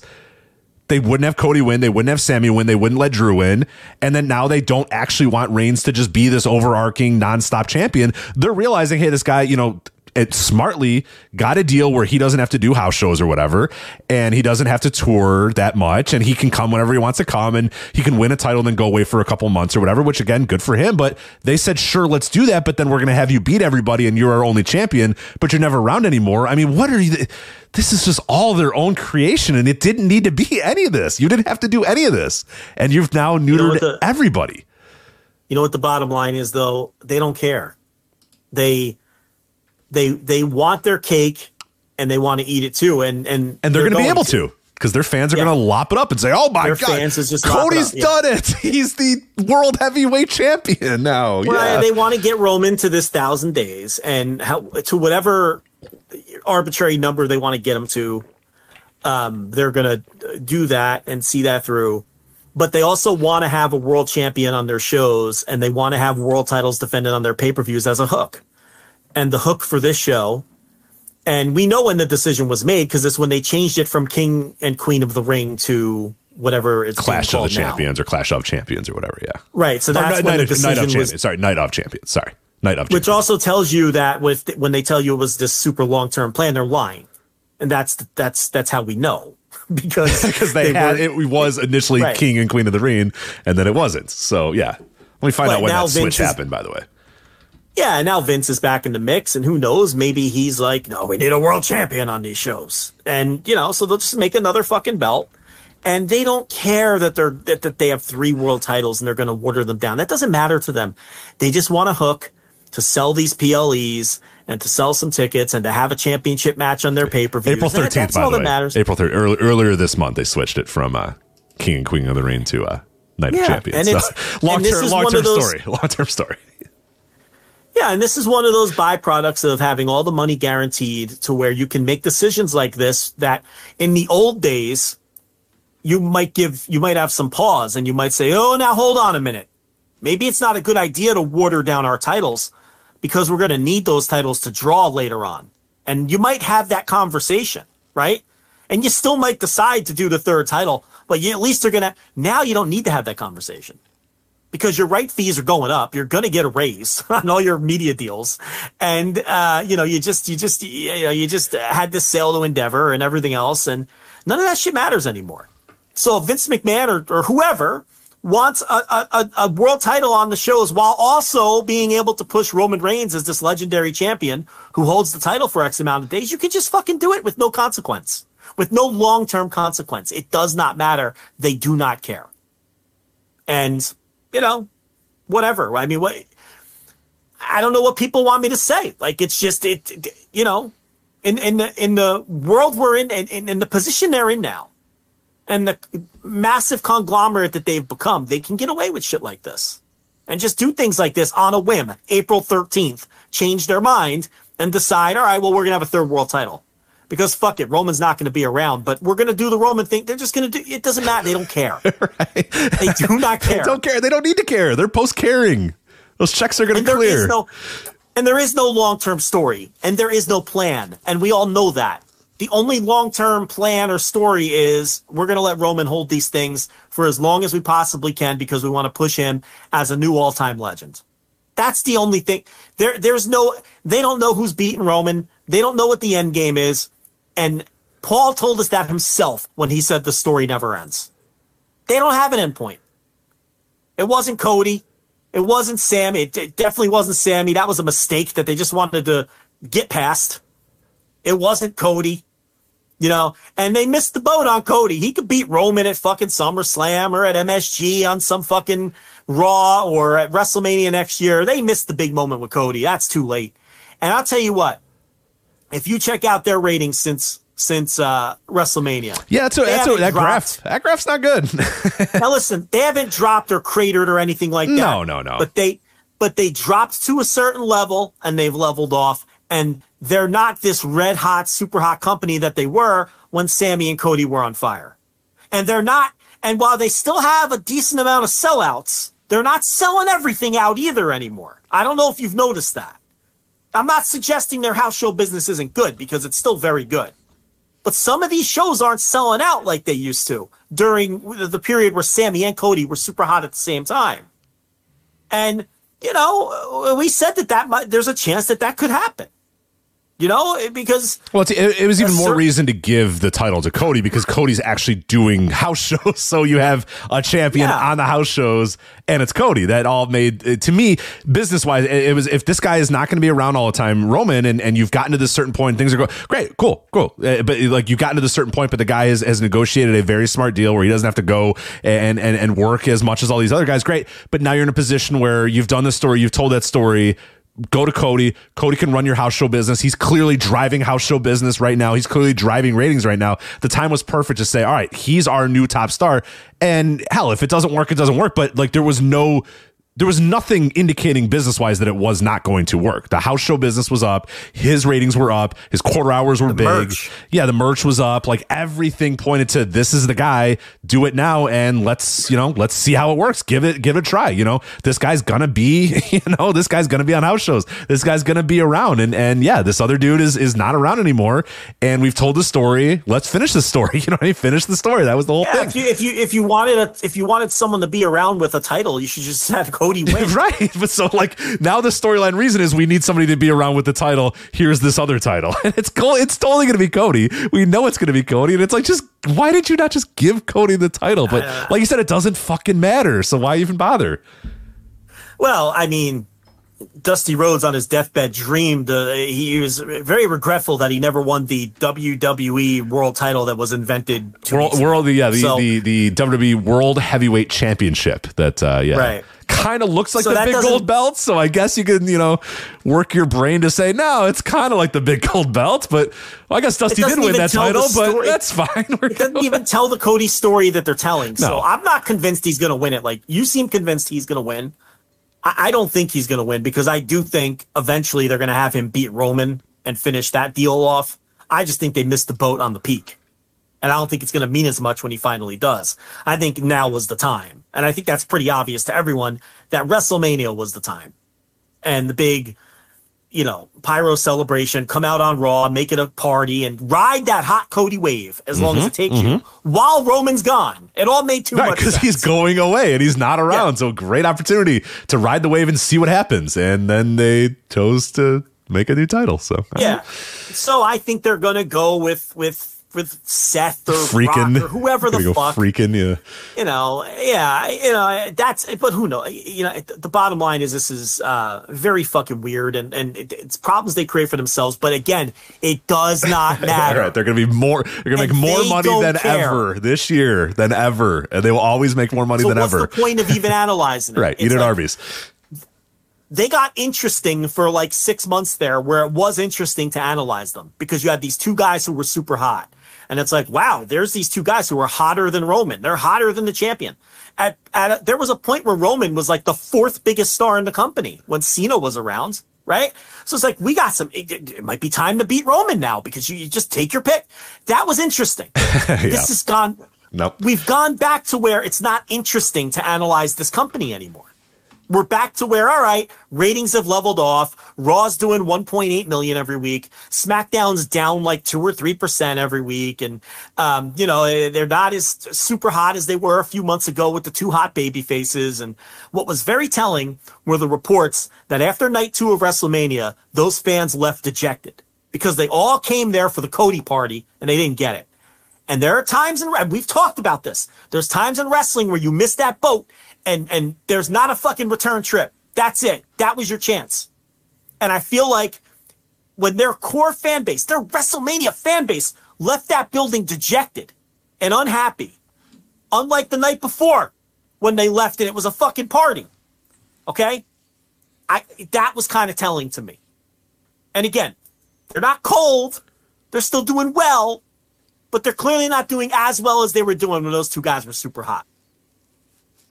But we'll just create a third title and, it doesn't matter though, Rich. Right. Yeah, people Let's will move on. It doesn't even fucking their matter. Their fans will all go, "Oh, he's done it. Freaking is the world heavyweight champion. Unbelievable." And then a bunch of confetti will come down and unbelievable. What a moment. Well, yeah. Freaking is the world heavyweight champion. Roman and his two dopey titles now. It's like, I don't know. The draft. Well, let's get into it. We've been dying to do this. We got to do our mock drafts of the WWE. So, Joe, I will be SmackDown. You'll be Raw. No, fuck off. I'm not doing that. Get okay, out of here. I quit. Right. I am quitting the show. Right. My number one pick is Brock Lesnar. Joe, the pick is yours. I genuinely would rather quit the podcast. Can you imagine sitting down and hemming and hawing? Oh, all right. Oh, damn. Oh, I don't know. Do I go with Bianca Belair here in this spot, or do I take Dom? What do I do? Oh man, I don't want to break up the LWO, so I'm gonna have to try to. Yeah. Right, you know what I mean? Like, Boogs. Boogs is an interesting development. Do I want Boogs? Boogs. I think I can do a lot with Boogs. It's like, what? It does say everyone's available, so that Sol Ruka has a lot of upside. I don't know. She's hurt now, but if she comes back, is Bad Bunny eligible for this thing? Can I pick Bad Bunny? No, but hemming and hawing the Dakota Kai pick. Oh man. I'm gonna have to take Dakota Kai here, Joe, just because I think you're gonna get her. So I'm gonna pick her now. It's just like, what? Yeah. If I don't take her now, I know it's early. I know it's only the 7th round, but I gotta get Dakota Kai because I know you're a big fan. So I'm getting Dakota Kai for SmackDown. It's a little early. It's a little early to start a run on damage control wrestlers, but I think it's right. I've got to do it now. God, Rich, the Ringer did a I saw. Did I see that Brock Lesnar got picked in like the 8th round of their draft? Brock Lesnar almost went undrafted in the Ringer mock draft. Which actually, that tracks because WWE fans, they hate him. We're the only people that love him. We're the only people that love Brock anymore. Yeah, they don't like Brock. That kind of fan doesn't like Brock. It's crazy. I don't know what their problem is. They don't like things that are cool, is what it is. Like Dom Mysterio got picked in like the 3rd round, and Brock got picked, like in the 8th round at the tail end of the draft. Because those fans, they just like stuff that sucks. I don't know. No, I genuinely would quit this podcast before I participated. If you offered it, even as a joke to do it, I would quit as well. So there's like 5 wrestlers in that company that I enjoy watching wrestle, and I don't want to draft 15 of them. No, my draft is Bianca Belair. I'm good. Yeah, I don't want anybody else. That's I've always said. I'm good. Give me Gunther, Bianca Belair, Brock. I'm good. I don't need anybody else. So. Yeah. Cody, and then and then the rest. That's it. I don't want anybody else. You can have Freakin' if you want. I don't want him. So go for it. Yeah. No, you're gonna take Jay Uso, burgeoning star. Ooh, do I take Jimmy or Jay first? I hope you don't swoop in and take Jimmy. If I take Jay, oh man, it would throw SmackDown for a loop. So I could be like Stephanie McMahon and take Gable Steveson, right? That worked out. Remember? Yes. Remember she drafted him to Raw? A value pick. But yeah, it has not paid off quite yet. Gable. The motherfucker shot his own angle and tried to go back to college. Yes, he did. Does he have eligibility left? Can he go back to college? I don't know how that works. But he tried. Up, like wearing a hood. He did a pro wrestling angle. He showed up in a hoodie. I don't think he's got eligibility anymore. Yeah, I don't think the NCAA works like that. And then he revealed himself like the Black Scorpion. the fucking hood off and was like, he's like, I'm here. I want to insert myself. I want to make this a heavyweight fucking triple threat. Like, you can't, it doesn't work like that. He tried to like shoot an angle. Well, I thought he was, isn't he actually wrestling again? I think he's actually actively wrestling again. I forget for what, but I thought he's actually like working again or not working, but I don't know. Maybe it's for Team USA or something like that, but he ain't fucking wrestling. I'll tell you that. He ain't pro wrestling. I'll tell you that for sure. No. What's going on, guys? This is Rich from the Flagship Podcast here on the Voices of Wrestling Podcast Network, and I just want to let you know about a brand new sponsor we have for the network. It's Eufy, and let me tell you a little bit about their newest product, the Eufy Video Smart E330. This isn't your everyday smart lock. This is a smart lock, a 2K camera, and a doorbell offering triple the security and triple the convenience. Instead of loading up your door with a bunch of different devices, you install one, and it takes care of everything in a complete package. It's not just about the home security, though. The Eufy Video Smart Lock E330 is also for convenience. No more worrying about losing keys. You can let each member of your family get a password. You can monitor their movement in and out of the house. You can keep an eye on your packages. You can check in on your house while you're away. There is so much you can do with this product. Best of all, it is easy to install and set up. All you need is a Phillips screwdriver. Leave that drill in the toolbox. The Eufy has keyless entry, a 0.3-second fingerprint recognition, a rechargeable battery with a 4-month lifespan, two-way audio from the lock, enhanced night vision, 24/7 customer support, and you'll love this, none of those pesky monthly fees. Eufy sent me a Smart Lock 330, and I've loved it so far. It allows me peace of mind when I'm at work or when I'm away on one of my patented vacations. Plus, it helps me keep track of deliveries to the house, saves me a trip back to the car if I just need to run in for something and I forgot my keys, and the two-way audio system works well for those unwanted guests at my front door. No, I do not need new siding or windows or a roof. Thank you, though. You can simply tell them you aren't interested from the comfort of your couch. Now, are you ready to ditch the others and join the Eufy revolution? Of course you are. Get started today by searching Eufy Video Lock on your search engine of choice. That's EUFY Video Lock, or visit eufyofficial.com/video lock to see how you can finally, once and for all, gain complete control of your door. Once again, that's EUFY Video Lock, eufyofficial.com/video lock. And we thank them for sponsoring the Voice of Wrestling Podcast Network. What's so special about Hero Bread's soft, fluffy, and delicious breads, buns, and tortillas? These ultra-low net-carb baked goods contain zero sugar, fewer calories, and more protein than the leading brands, and are high in fiber to support gut health. Shop now at hero.co. Yeah, so no draft. No draft. No. Thanks. Unfortunately, folks, you're gonna have to go elsewhere for your World Wrestling Entertainment mock drafts. But we will briefly touch on this. A new lawsuit filed on Monday against WWE from Brittany Abrahams, a former WWE writer who filed a civil suit regarding her treatment while employed with the company and her termination. In the suit, there are claims of discriminatory treatment, harassment, wrongful termination, hostile work environment, and several other things. WWE, Vince McMahon, Stephanie McMahon, Christine Lebrano, I believe is how you pronounce it, Jen Pepperman, Chris Dunn, Ryan Callahan, and Mike Heller are all listed as defendants in this suit. You can read that there's the whole suit's out there if you really want to dig into it, but a few notable pieces in it were a lot of the stories that were either pitched or discussed or whatever. Very few of these actually made it to air, and I think that is something that a lot of people have discussed is like, well, if they didn't make it to air, you know, what sort of, and again, a lot of it is how, you know, the pitches were brought up in a room, and how, you know, Abrahams would you know, relent against it or say like that's a bad idea, and then how she was sort of treated after, you know, saying, hey, I don't think that's a really cool idea, or I think that story kind of sucks, or whatever, and then somebody being, you know, whatever that treatment was afterwards is more the sticking point.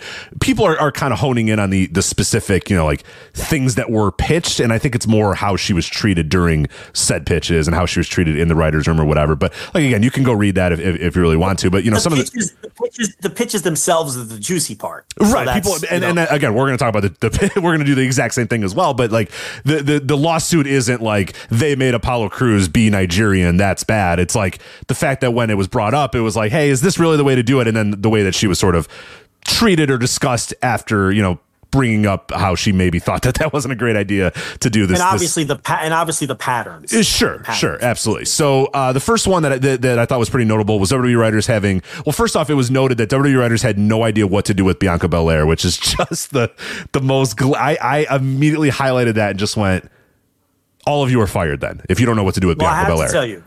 I have to tell you, Rich. If I'm in that writer's room and I am presented with this super athletic, extremely charismatic, phenomenally telegenic, and super talented blue chip A-lister, I wouldn't know what to do either. What do you do with someone like that, Rich? She's in incredible shape. She's a great athlete. She's attractive. She's personable. I don't know. I'm at a loss. Well, apparently what they wanted her to do was say, don't make me take off my earrings and beat your ass. So apparently that line was presented to her. She said she didn't want to do that line. Numerous times she said she didn't want to do that line, and it continued to be written for her week after week after week until Belair eventually, discussed with Abraham's like, I don't know why they keep putting this line in for me. I don't want to do that line. Don't make me take my earrings and beat your ass is what was pitched to her. I believe it says in the suit that Belair's exact verbiage was, it's going to make me look ghetto, I believe is what she says in the suit. And the thing about this one is the persistency of them writing this for her. Yeah, the fact that it's not one time and she said, that's a bad line, it makes me sound ghetto, I don't want it anymore.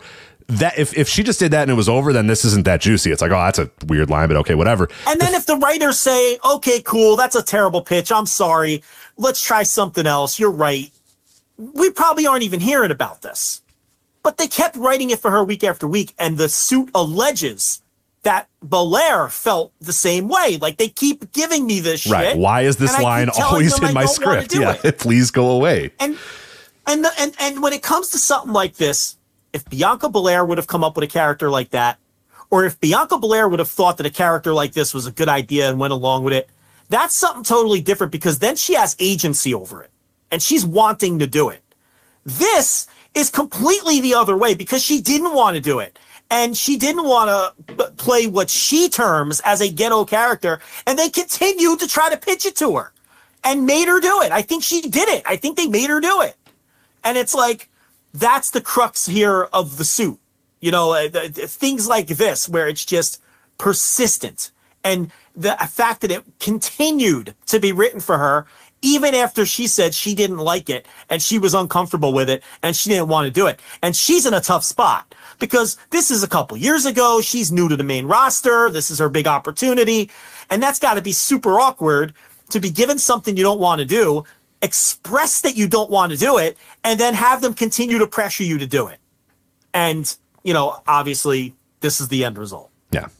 So there was also mention of the Apollo Crews Nigerian character and the well put on accent. And of course, that story went in a bunch of different directions that at the time we were just like, this is a really weird. I mean, there was the feud with Big E was Apollo saying, you're not really African American like I am, or whatever. And it's like, oh God, what century is this? What are we doing here? And that was a dumb character from the beginning. He had his scepter or whatever the hell it was so bad. But yeah, it was presented in that way. And again, like, why, is this really the best way to use Apollo Crews? And just sort of the replies that she received in the writer's room or whatever.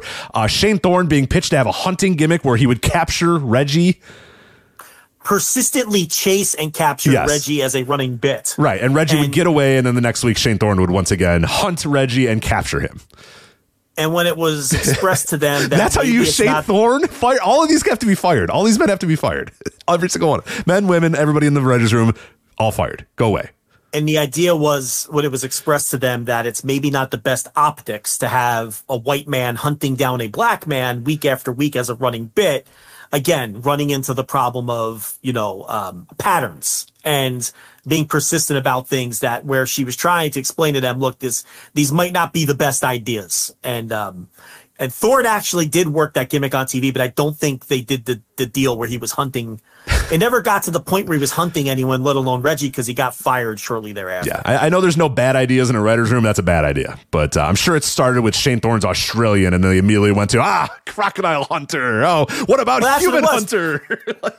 And then it became Human Hunter. And then, again, and this is, again, one of those things where if someone stands up in the room and says, hey guys, maybe the optics of hunting a white man hunting a black man every week don't really work. And if they would have said, oh, you know what, that's a good point, and scrapped it, we might not be here with a lawsuit. Get the piece of paper that you wrote it on, pile it up, throw it in the trash can. All right, so now what are we doing with Shane? You're right. That is pretty bad. You're right. You're right. That is bad. All right, wrap it up. Okay. New story, new idea. But no, again, it continued to come up time and time again. They were doing a story with Mansoor and Aaliyah.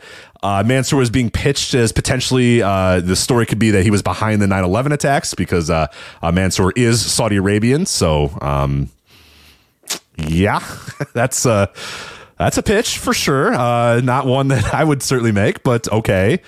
Not great. And again, another is this really where we're going? Is this the story? No, I know no bad ideas, but that's a bad idea. Maybe let's not do this one. And then, again, the whole persistence. And then lastly, she alleges that it's establishing a pattern. Right. Just baseline racial stereotype shit that has been prevalent in pro wrestling for years and years and years, but probably doesn't need to be as prevalent as it still appears to be prevalent, at least in that writer's room. It is obviously still ingrained in the culture of the company is the point of the lawsuit. Right. And then also Abrahams alleges that she was terminated as a result of her taking a WrestleMania 38 chair when she was told it was okay for her to take it. She also alleges that other employees took chairs and they were not let go. So I believe the idea there is that she's saying that was their excuse to finally get rid of her. That's how I read it. Yeah, exactly. I read it as she's saying, okay, it wasn't just the chair because I took a chair, but that guy took a chair and that guy took a chair and that guy took a chair. They didn't get fired. So it was all this other stuff. And then I took the chair and they said, yes, you were fired because you took the chair. So yeah, that's what she's alleging. Yeah. There. So that they were basically, they saw her as a pain in the ass and they were just waiting for a reason for cause and then used this as the reason. So that's kind of like, our amateur lawyering would lead me to believe that that's why that's there. But I don't know, Rich. I don't think Vince McMahon's going to be able to wiggle out of this one. Yeah. Vince McMahon wiggles out of it easily. Oh, well. Nevertheless. Yeah, this won't be a thing anymore. By SmackDown, Rey Mysterio will have a good match and people will go, great match. Rey Mysterio is a legend. # SmackDown. And nobody will think about this ever again. So it's great. Yeah. Doesn't matter. The man is more powerful than ever. Jesse Collins wrote a great article on voicesofwrestling.com this week. It doesn't matter. He goes through every single thing that has just never mattered for Vince. He's more powerful than ever. NBCU has an executive that does very similar things. He's out. He's gone. He's fired. Vince McMahon, more powerful than ever. Higher ever than he's been in any hierarchy with this and everything. So, okay. All right. I mean, we've seen it over and over, and a lot of people will ignore it and not pay any attention to it. And some of that's because they want to see no evil, hear no evil, and some of that's because, quite honestly, they've gotten away with this behavior for years and years and years, and even things that are worse than this in terms of all of the recent allegations against Vince, and none of it ever matters. No, never much does. Like their booking, it just So we'll see if anything comes of it.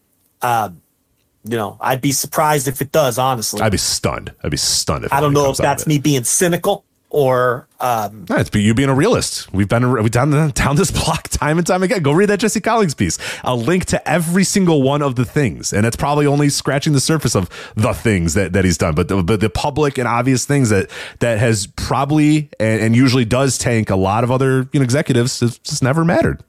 Never mattered with it. Never mattered with this company. We said it time and time again. The fact that they're pro wrestling and everybody just thinks of them as pro wrestling, much to Vince's chagrin. The thing that Vince hates the most is what saved his ass the most is that nobody gives a fuck because it's wrestling. It's wrestling. Who cares? Right. It's just a carnival. Whatever. Who cares? It's just wrestling. Yeah. So lowbrow shit. Yeah, lowbrow shit. Of course, that shit's happening there. It's fucking wrestling, and then everybody moves on. No one watches that, but white trash hillbillies and uneducated people. It doesn't matter, right? And then it doesn't. That's the way people do it. And then it doesn't. And then surprise, it doesn't matter. Even though they're a $1 billion company and just merged with another $1 billion company to form an even bigger $1 billion company. But hey, whatever. Circus stuff. All right. So that is World Wrestling Entertainment. And that is the first half of the show here. So we got a lot of different ways to go here. Let's talk about Impact. We talked about them a little bit at the beginning. They're making some waves with some recent free agent acquisitions here. They scooped up Nick Aldis and now Trinity Fatu, Trinity Star, signed with Impact Wrestling as well. Not a one-match deal. We're told that obviously it is a, I don't know how long the contract is or whatever, but it is a contract, whatever it may be. It's not just she's showing up this weekend in Chicago and then she's out. Like, no, it's a contract. She's starting with Impact, and however long that's going to last, we don't know.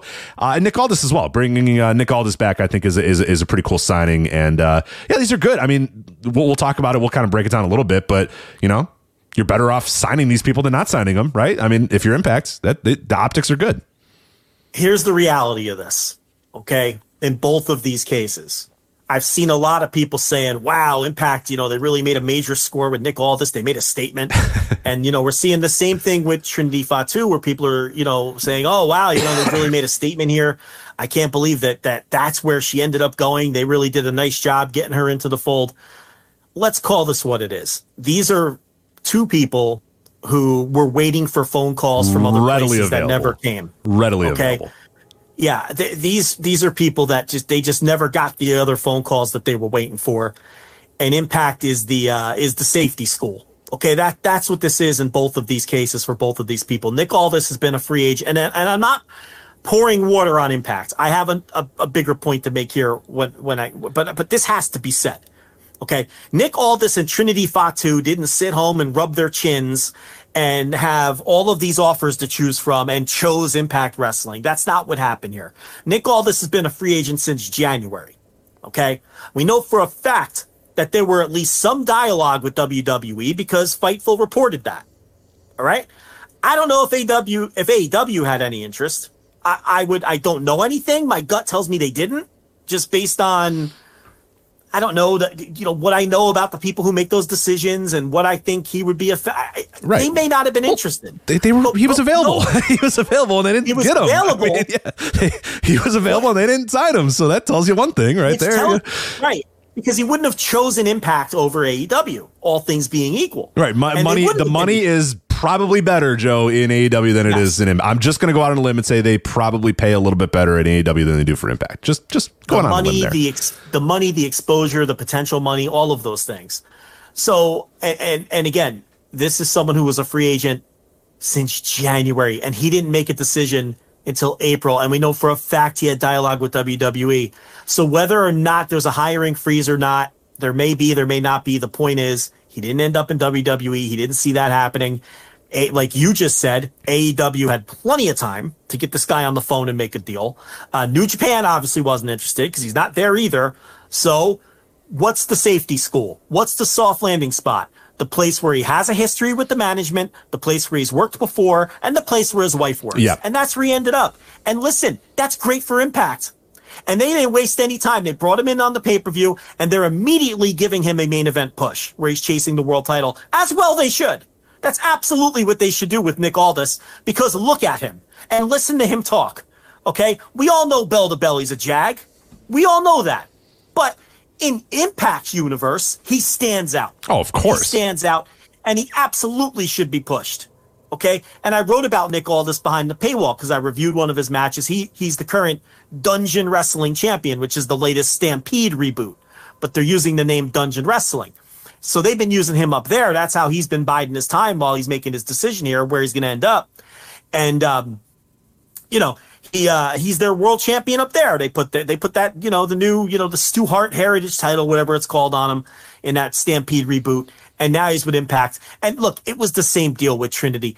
Do you really think that she chose Impact over Bushiroad, over Stardom, over AEW? No, those offers never came. For one reason or another, she didn't get any other offers, so now she's with Impact. And again, that's great for Impact. Mm-hmm.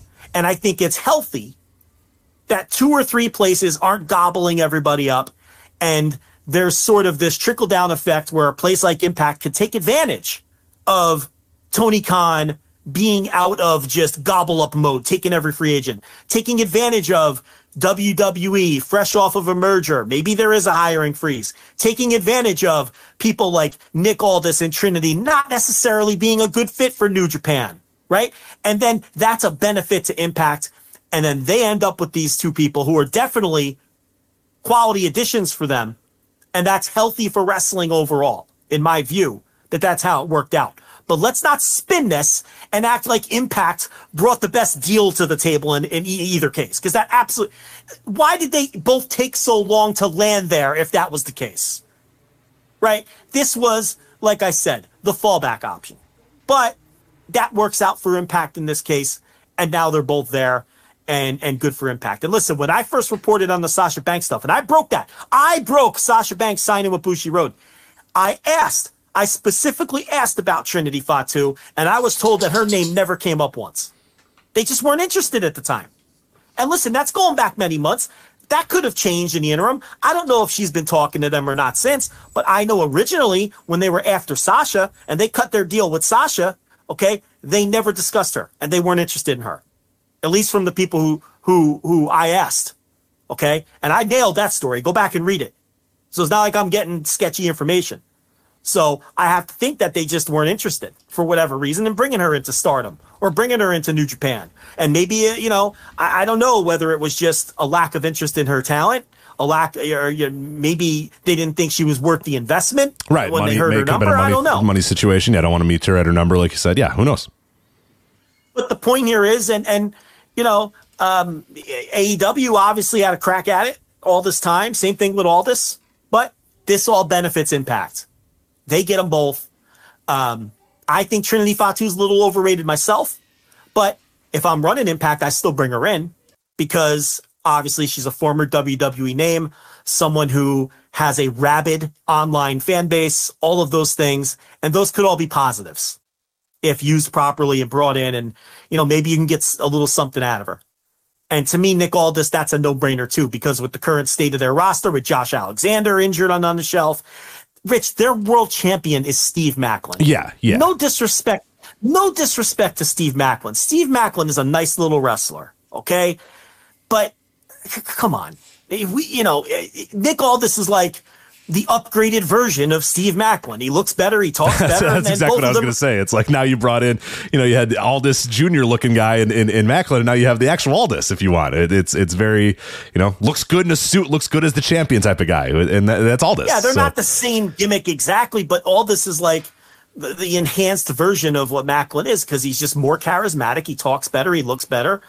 And he's got, whatever you want to say about that long NWA title reign in the NWA. I mean, he's got that certain pedigree as a guy who can carry a company as a world champion and all of those things. And, again, no disrespect to Steve Maclin, nice little wrestler, but he doesn't scream world champion to me. So, Nick Aldis to me is a no-brainer too, and he absolutely should be in the mix.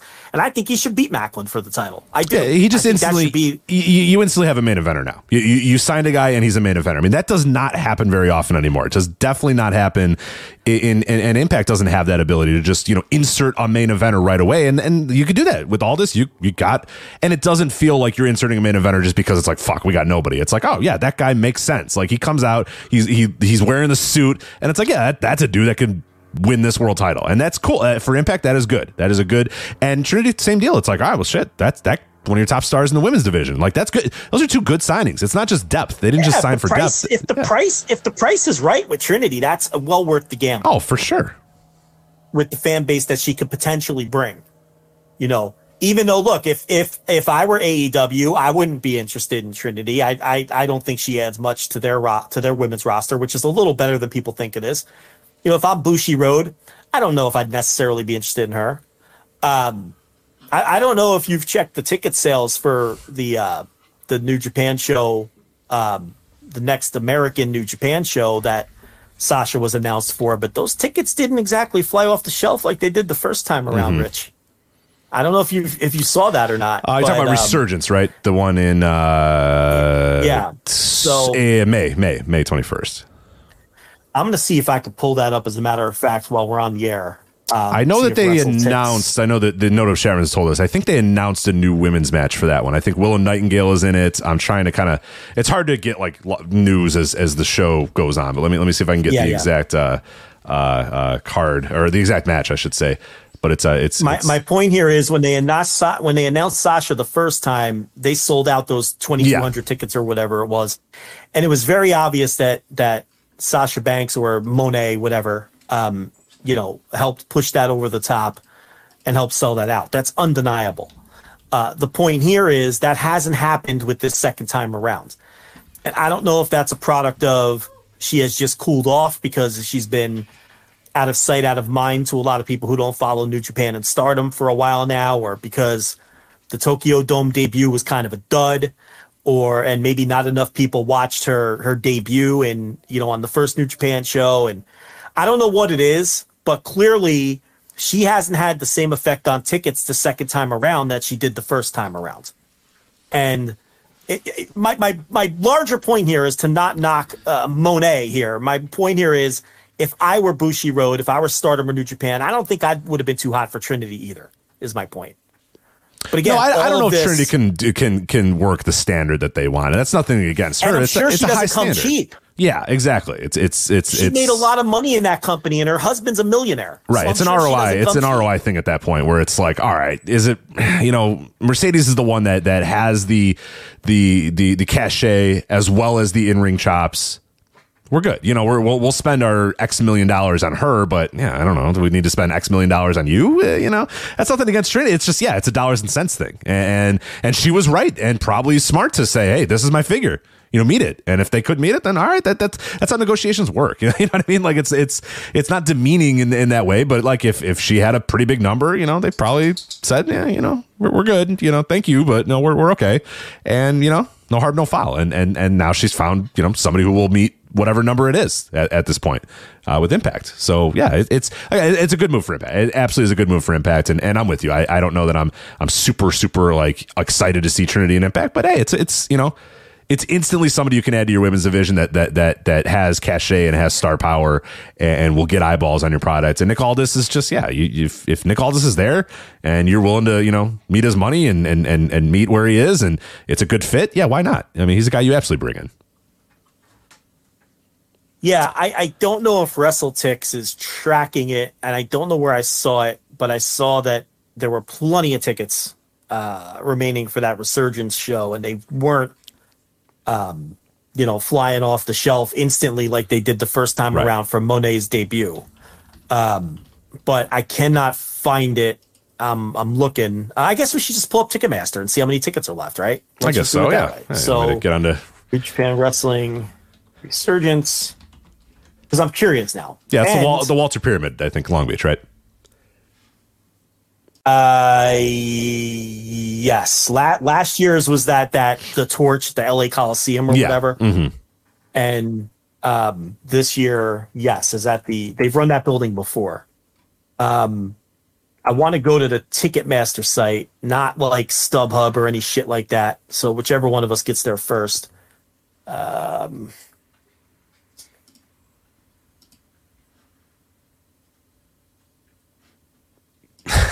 It's taking a while. Ticketmaster's very slow for me right now. I'm working on it. When I type in Resurgence, it gives me a bunch of other stuff that's not New Japan. There we go. All right. Oh, man. One sec. I'm getting there. This is terrible radio. You're getting there before me. I can promise you that. Maybe it's not on Ticketmaster. I don't know. I thought it was on Ticketmaster. I am finding it on longbeachstate.avenue.net on the Long Beach. Okay, great. How many tickets are left? All right. Looks like I can get a lot of tickets. Yeah, see, that's what I'm talking about. Every section, there's 3 sections that are gone, but ringside says seat availability low for ringside west. Ringside east, it says seat availability low, but I can still buy ringside seats. Ringside north is low, so I can still buy those. Ringside south is medium in terms of availability, and then most of the other places are either high or medium ticket availability. So they just, while we were on the air, they announced this little mini tournament deal. Yeah. That she's in, but she was announced for the show. I want to see was the 26th, so yesterday. So, and like I said last time, the tickets were gone almost instantly. And I know this is a little bit larger of a building, but that again, it didn't have the same effect the second time around. Do you want to use this to transition into Stardom? Yeah, let's do that since we're talking Monday. We're talking Monday, and we're talking women's wrestling. So Stardom had their All-Star Grand Queendom show April 23rd in Yokohama Arena. 5,539 people in Yokohama Arena. This was a pay-per-view in Japan. They also had English commentary as well for that one. Chris Charlton doing the heavy lifting on that particular show. So he did a great job, by the way, because Chris is and he had to be the lead man on this too. So he's doing the lead, play-by-play and, sprinkling in the color as well. But I thought he did a phenomenal job. I was listening to the English commentary version of it. Did he also shout out, the Jumping Bomb Audio podcast, as well as Scott Edwards, who writes for Voice of Wrestling? He did, but that's not the reason he did a good job. But it helps. The plugs help. But regardless, I watched most of that show. You, Joe, I do not think had a chance to watch Stardom All-Star Grand Queendom from Yokohama Arena. Is that correct? Am I correct in that assumption? I think I am correct in that assumption. So anyway, I will. So as far as the show, so I watched most of the show.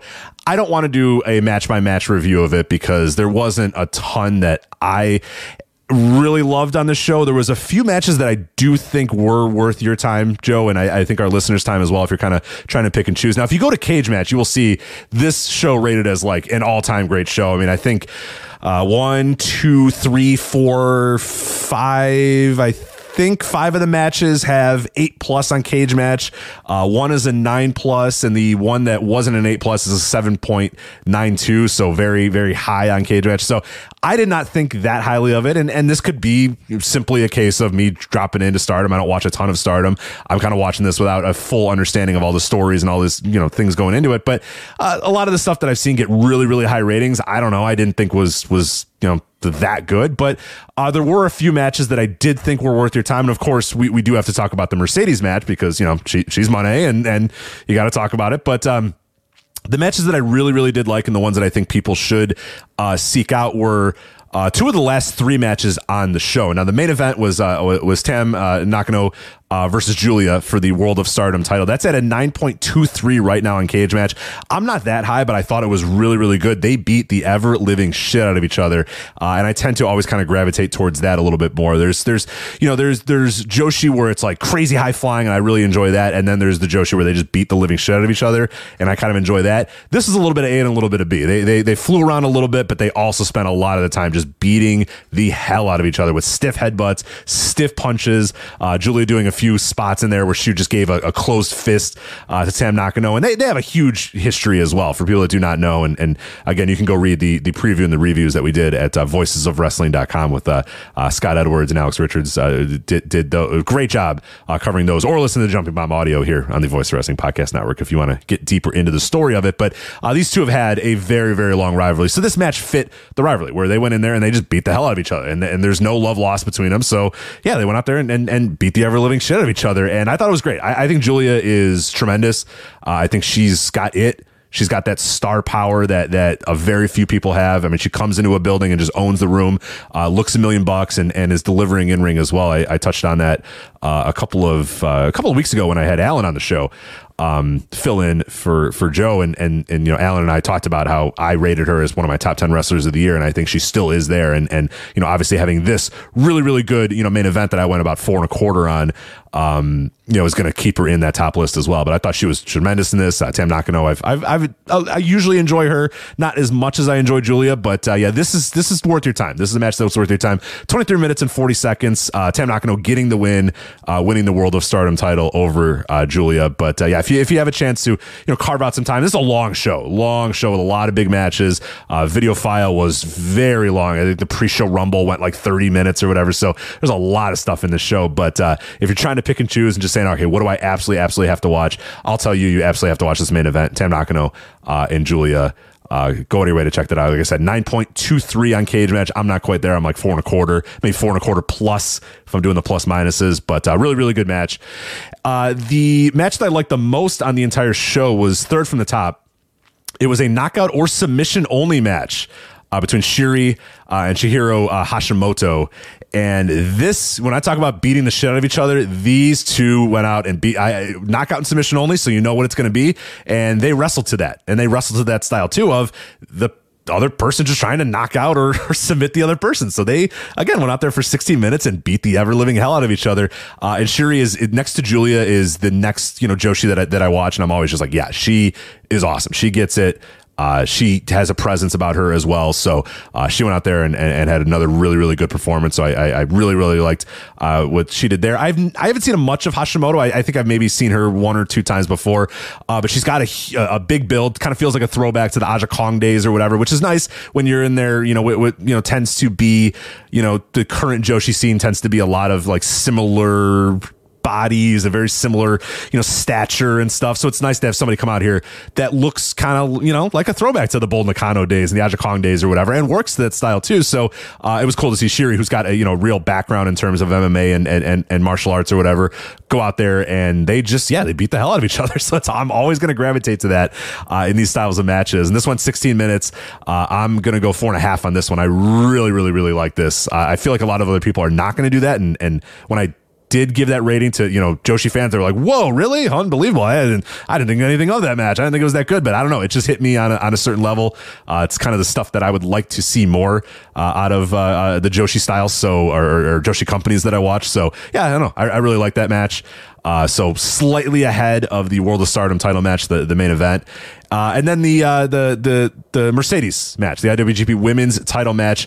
Mercedes Moné losing the title to Mayu Iwatani. A bit of maybe an upset to some people. I don't know.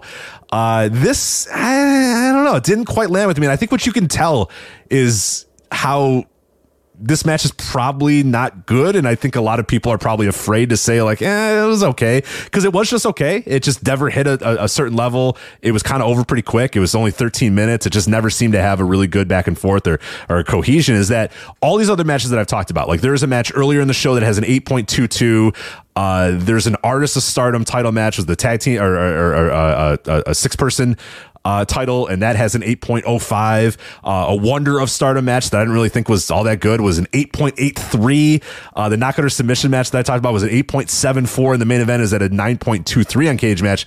This Mercedes Mayu Iwatani match is a 7.92, which I think is a pretty glaring number there to say that people, even when I think people really, really overrate a lot of Joshi stuff, at least in my opinion, this match is still not even getting that high ratings. It's like, yeah, it's fine. It just was fine.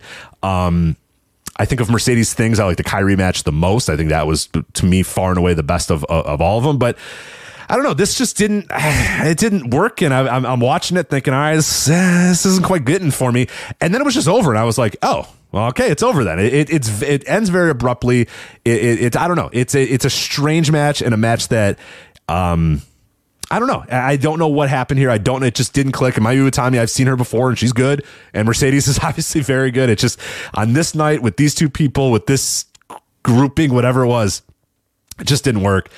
So I was, probably 3.5 on it or whatever. If I'm being honest, like probably nothing more than that. And I think on the rest of the show, like everything else I saw, the stuff that was good was like, okay, good to good, but it was really those two matches that stood out to me. That was like, okay, this what I'm watching here is pretty damn special here, and that's again the knockout or submission only match, and then the main event, the World of Stardom match between Tam Nakano and Nakano and Julia are definitely ones that go out of your way to watch those. And hell, if you're gonna watch them all, you might as well watch the Mayu Iwatani versus Mercedes match just to see. How many more of these Mercedes matches are you gonna get? We don't know. We'll talk about that, I guess, in a sec. But you at least have to watch her. She's there in Stardom. So that was the All-Star Grand Queendom. Again, we have a full review up at voicesofwrestling.com and Jumping Bomb Audio this week. We'll surely be covering it as well on the Voice of Wrestling Podcast Network. So there we go, Joe. I don't know if you have any other thoughts or any other discussions about the Stardom. I guess we can talk about Mercedes and her contract, I suppose, if you want to.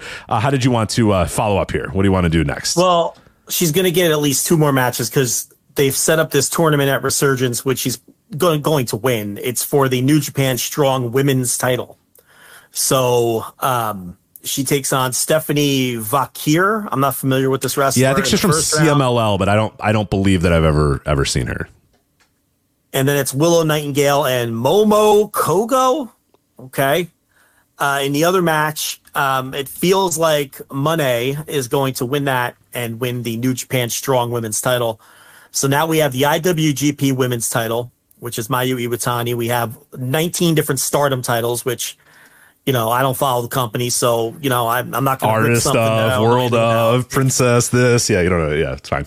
And now we've got the New Japan Strong Women's title all under the same Bushiroad umbrella. Seems a little excessive to me, but it's interesting that it looks like they're going to belt up Monet right away again with the New Japan Strong title, which obviously if she does win it, she would have all of her defenses here because it's obviously based in the United States, the Strong deal. So, this is all part of the plan. They want her to be the centerpiece of these American shows. So it looks like they're going to try that. I'd be very surprised if she doesn't win this tournament.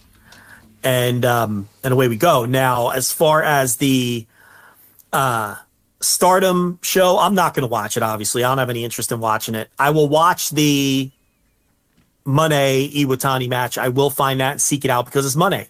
And I'm interested in Monet. I'm going to watch every match she wrestles on this, however long this lasts with this Bushiroad deal. So I will seek that match out and watch it. I don't know. You might have talked me into the main event.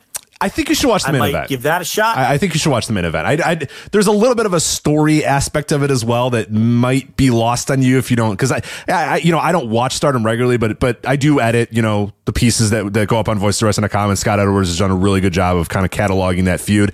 I don't know if that'll help you or not. Like, maybe just go in and watch it. But yeah, I don't know.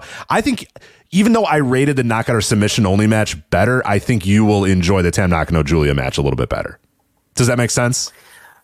The day of the show, there was show of the year talk, and there's people throwing 6, 7, 8 matches into their notebooks with this. And I'm thinking, man, I got to watch this show. Now I have to watch it because this sounds like an all-time great show. The cage match ratings that you went over. But the thing about it is, you and I have pretty similar tastes. So when you told me that there were really only 2 matches that you really thought were great, and the rest was, pretty good, but nothing spectacular, that cooled me off on it. I don't think I need to watch this show. Yeah, I'll just tell you right now, the Wonder of Stardom title match, an 8.83 on Cage Match, Mina Shirakawa versus Saya Kamatani. No, do not. I am watching this. I'm like, Joe is gonna fucking hate this match so much. Yeah. And even though it's bumping up against a 9 on Cage Match, I would never in a million billion years recommend that match to you. So I'm careful. I'm very careful about what I recommend. Yes. And I trust you, and I have too much to watch, and I'm always behind, and I'm not going to waste my time with this stuff that I'm just not going to like. And I'm just never, I'm not going to watch Stardom. I'm not interested in it. I can't muster the enthusiasm to start watching this company because whenever I watch the matches, they're perfectly fine, and you're recommending the stuff that you think I'm going to like the best, and I just think they're all right, and I've never buried a match that you've told me to watch. I've liked every match that you've told me to watch, but I've never liked them as much as because I don't have the investment. And these Joshi fans, let's be honest, they overrate shit. I mean, they're very passionate. They love this stuff. And more than any other group of fans, I think they overrate the stuff that they watch. So, which is fine. You like what you like and get into it. Get into it. Okay. I'm all about it. But I know I'm not going to like this stuff as much as some of these other people have after hearing what you had to say. Right. And also be okay with other people not getting into it. Like that tends to be a very big problem in that scene is like, well, why don't you get it? You should get it. It's like, well, I'm going to be completely honest. Part of the reason, first of all, Tokyo Joshi Pro is a complete non-starter. Okay. That is never happening because I think people even understand how that's never, ever in a million fucking years ever going to be for me. But so set that aside. But part of the reason I have to be completely honest, that part of the reason that I am hesitant to give Stardom more of a chance is because their fans are toxic. I don't want to deal with it. And I'm weekly we get demands that we need to cover. You must cover Stardom now. And it's like, well, no. And I'm not saying our listeners that are fans are toxic. Yeah, right. What I'm saying is if we start reviewing Stardom shows on this show and I start burying Rich, when I bury shit, I bury it. We talked about this. We don't go easy on shit if we don't think it's good. And we don't care who, but these fans are so toxic. I don't want any part of it. I don't want Reddit threads started about me. I don't want people coming at me. I don't want shit sent to my house. I don't want nothing to do with it. I don't want anything to do with it. And I know I'm really not going to like this stuff all that much. And it's going to, and it's just, I'm going to add more to my plate when I know that I'm not really into it. And here's the thing. If you truly love Stardom and you love the Joshi, I'm flattered that you want me to watch it and review it and give my opinions on it and all those sorts of things. But at the same time, why do you want me to dump on something that you love? Right. You want validation, happen. But then you also are going to be very upset. You're not going to get it, though. Right. That's the thing. Because I know what I like and I trust what Rich is telling me, and you're not going to get that validation.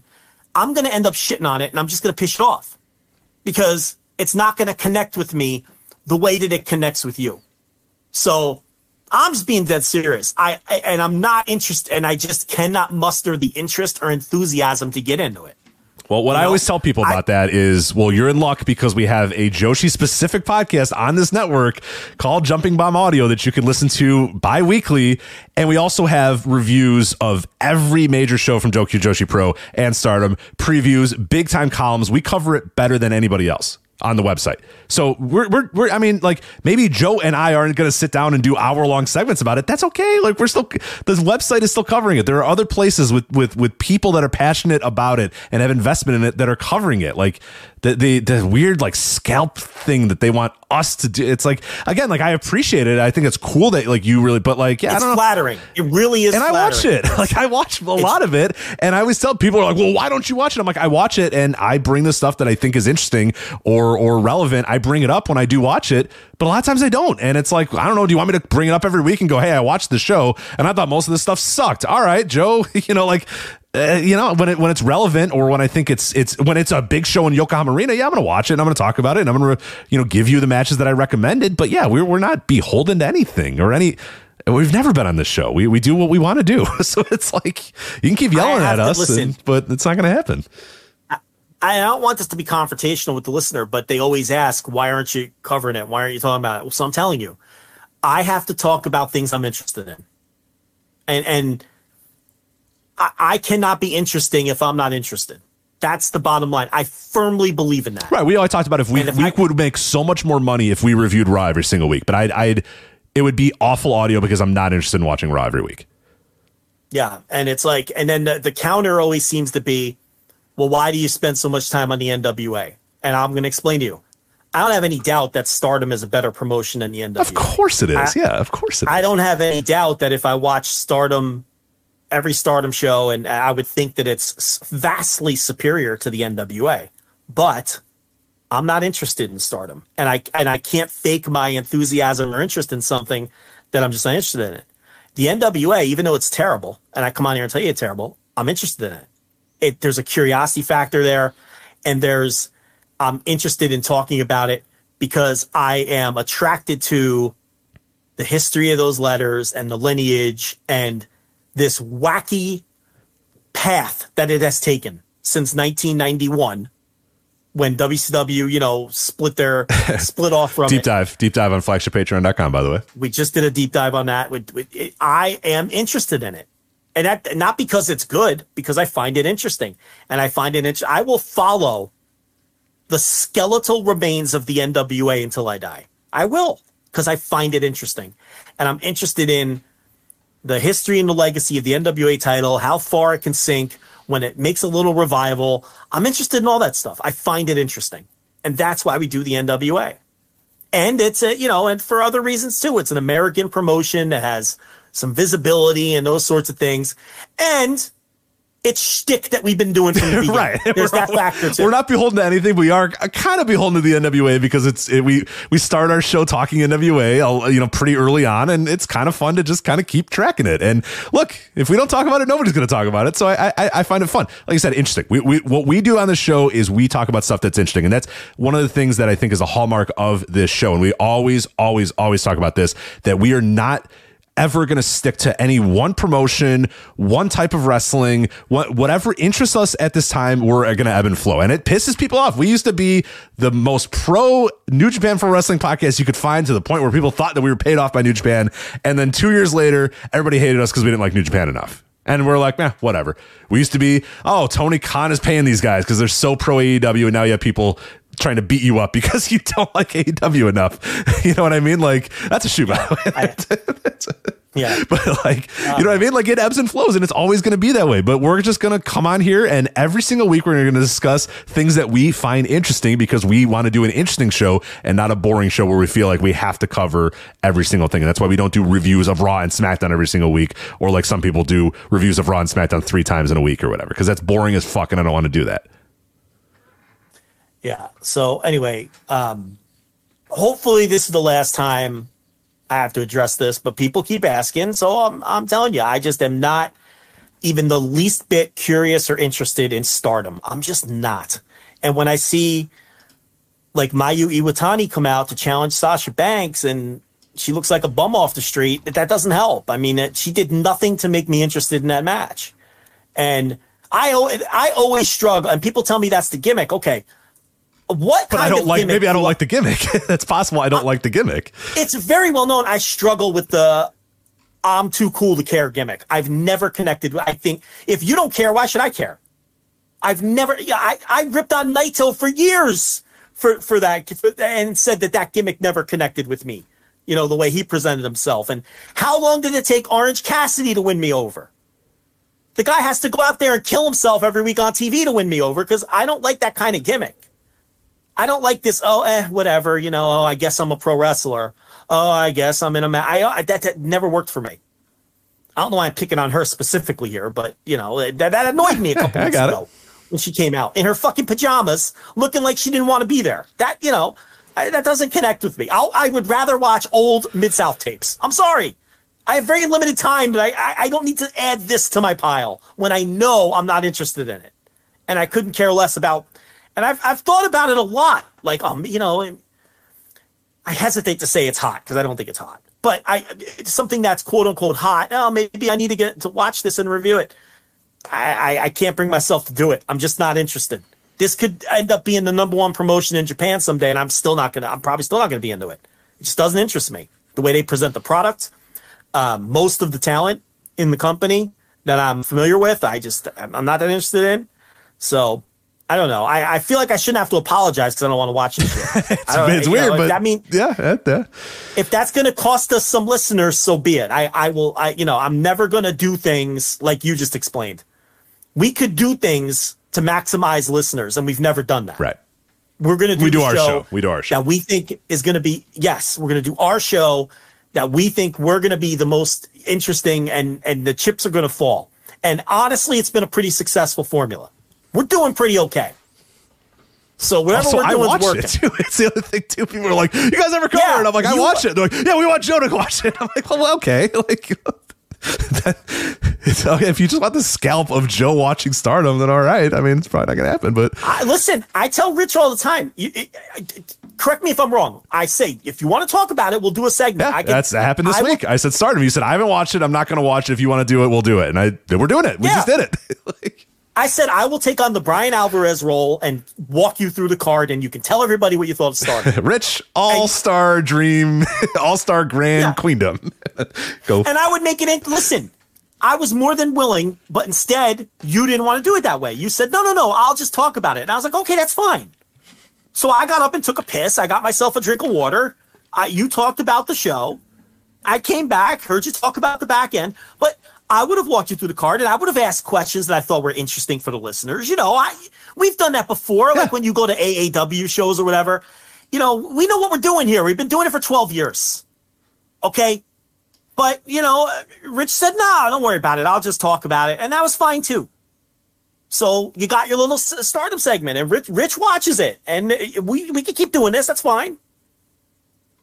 You know, I just don't want to do this speech every time. Yeah, please. This is the last time. We're done with this. We used to talk about Chikara and Lucha Underground, too, and we stopped. Why? We weren't interested anymore.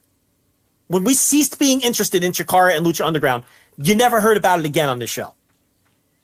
I can't talk about something I'm not interested in. So this is what we will do moving forward. Right. GCW. We used to cover every major GCW show, and then we just stopped. We lost interest. After the Hammerstein, we said, all right, we're done. And we're done. We haven't done it. After Hammerstein, Rich and I said, you know what? This fucking stinks.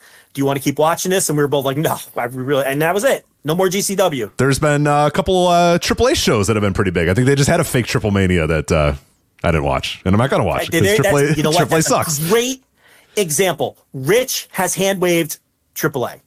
I have not. Okay. Now, last week they had Triple Mania. I didn't get around to watching it because there was so much going on, but I would have talked about it had I watched it. Similar to how Rich is still locked into Stardom, and he'll talk about the Stardom. So you'll get your Stardom talk out of Rich when it warrants it, and you'll probably still get some AAA talk out of me when it warrants it. And then he will turn into the one walking me through the card because he don't want to watch AAA anymore. I'm not going to make him watch it. I'm not going to try to talk him into watching it. Why? He doesn't want to watch it, so it's not going to be interesting if he watches it and talks about it. Anyway, are we done chastising the listeners? I think we are, yes. Thank you all for listening. By the way, if you want more of us, flagship patreon.com/voices of wrestling or voicesofwrestling.com/Patreon. A lot of great bonus coverage coming up. You obviously get live flagships, which is tremendous. I just started my brand new series called Sky's the Limit, recapping the Cruiserweight Classic. Yes, it's been 7 years since the Cruiserweight Classic, which doesn't seem that long ago, but also seems like a long time ago. So I started that series. I did an episode 0, giving you some background and history of the Cruiserweight Classic, and some interesting. People have loved it so far, and I think a way that we're going to cover this that as we like to do, and as we tend to cover things. I'm not just going to do, hey, here's this match and it was good. Okay, no, I'm digging in real deep to the history of the Cruiserweight Classic, why it existed, the real reason it happened, the pros, the cons, the good, the bad, all that other stuff, and then exhaustive details about every single wrestler that was in the Cruiserweight Classic as well, because I find that absolutely fascinating and hilarious. So that's up there. Sky's the limit. That just started. That's a brand new series that's going to run over the next couple of weeks. We have a brand new match of the week, just an insane match of the week that you picked this week, which you got to see to believe. That's I don't even want to talk about it. You just got to see it to believe it. It is an absolutely fascinating. Hey, fascinating match. Rich, did you know that match existed? No idea. Zero. Yeah. I read it and I went, every name I was like, all right, it's Mike Rotundo, okay, Barry Wynn, okay, Ryo Miyake, all right, in IWA Japan against Jim Duggan, Animal War. What is going on with this match? No, zero idea. First off, I didn't know that IWA Japan was around in 2004, so that was the first. And then this match just felt like you were just puking out names into and I was like, that can't be possible. Hit the play. It's possible. And then on top of that, it was Mike Rotundo's retirement match. Right, and then it's Mike Rotundo wearing a WCW with WCW. He's wearing a shirt that says WCW with a red X around it. It's crossed out WCW in 2004. It's like, what angle are you pulling here? What is going on? And it's Mike Rotundo's retirement match. So what in the world? IWA Japan, which is still 2004, which still exists in 2004 for some reason. And it sucks, by the way. That match sucks. It's not good, but it is fascinating to watch and discuss it. So that's all going on right there, too. So. Against no efforts, Road Warrior Animal, Jim Duggan, who doesn't give a fuck, and fake Razor Ramon Hard Gay. Right, I was going to say, and the final guy is the guy who would eventually become Razor Ramon Hard Gay's fake rival, fake Hard Gay. So it's incredible. Yes. Yeah, with Ted DiBiase as the referee. Right, of course. Yeah, every time a new thing happened, I was like, what? Really? Come on. And then, of course, I am sure IWA Japan paid for the rights to Money. Certainly. Right. The Money Inc. theme, of course. Yeah, I'm sure they paid for the rights, and it was all on the up and up. And that was Mike Rotundo's shoot retirement. Right. That's it. Like he worked a couple convention, reunion kind of, those aren't real matches. You know what I mean? Right. Like legend, that was like his last real match. Like it was a shoot retirement match. Right. I also love the opportunity to bring the U.S. Express back, because I'm sure all those fans at Korakuen Hall in May of 2004 were like, oh my God, the U.S. Express finally back together. Rich, I'll take it a step further. They were a regular team for a while, Rotundo and Wyndham, redoing the U.S. Express 10 years after their peak. Uh-huh. And I don't know I'm almost positive they used Hogan's WWF theme. Well, they did. The U.S. Express, yeah. The original U.S. Express. If people do not know, the fun trivia fact is, the Real American was for the U.S. Express, not for Hulk Hogan. And they used it on that run is what I'm saying. The IWA Japan run in 2004, they used Real American. It's incredible. While they wrestled in pants and T-shirts and said didn't no take any WCW. bumps. Right. Yeah. I think Barry Windham was still wearing his like West Texas Rednecks get up. No, you know what it was? He brought back out his Stalker. Oh, Stalker. Gear, like WWF Stalker. You're right. It is the WWF Stalker. It was the camo pants and just incredible low effort because what it was, it's when Muto took over All Japan from Baba's wife in 2003 or whatever it was. Muto wanted to change over the crew, so he got rid of all the Gaijin leftovers from the Baba era, which was all these guys. And he brought in, like Bull Buchanan and Jamal, that era of All Japan. Yeah, D'Lo, like, Jamal, Bull Buchanan. D'Lo, yeah. And so all these old holdovers, Steve Williams, they all jumped to IWA Japan because they brought in Steve Williams as the old Carl Anderson role in New Japan. Like the American, like I guess similar to Rocky Romero's role now, but maybe not quite as pronounced, that he has in New Japan. So Steve Williams was booking the foreigners and he brought in all his old cronies that used to work All Japan. Yeah. So he brought in Giant Kimala too, and George Hines and Mike Rotundo and all these guys and all his old buddies from Jesus Christ. And all these old guys from the States, like Jim Duggan and all these people. Jim Duggan was their champion for a while. He won the IWA Japan title. So, but he brought all these guys in and they were all at the end of the road and none of them gave a fuck. Like, didn't give a fuck. You have to watch this match for it to be believed. And that's how it always was. Like, in these... you want to call it the dying days of IWA Japan, but they didn't fold until 10 years later. Which is unbelievable to me. I'm stunned that these fuckers lasted until 2014. Now, to be fair, they ran very sporadically.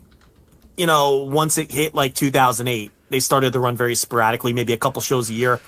But technically, they didn't shut it down until 2014, which is fucking insane to think about.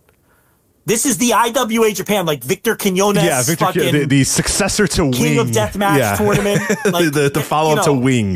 The competitor, the rival of FMW. Yes, IWA Japan. Right, like that same promotion is what we're talking about here. Kawasaki Dream. The Kawasaki Dream show is IWA. That's IWA. The tape that all of you have. That show. Like,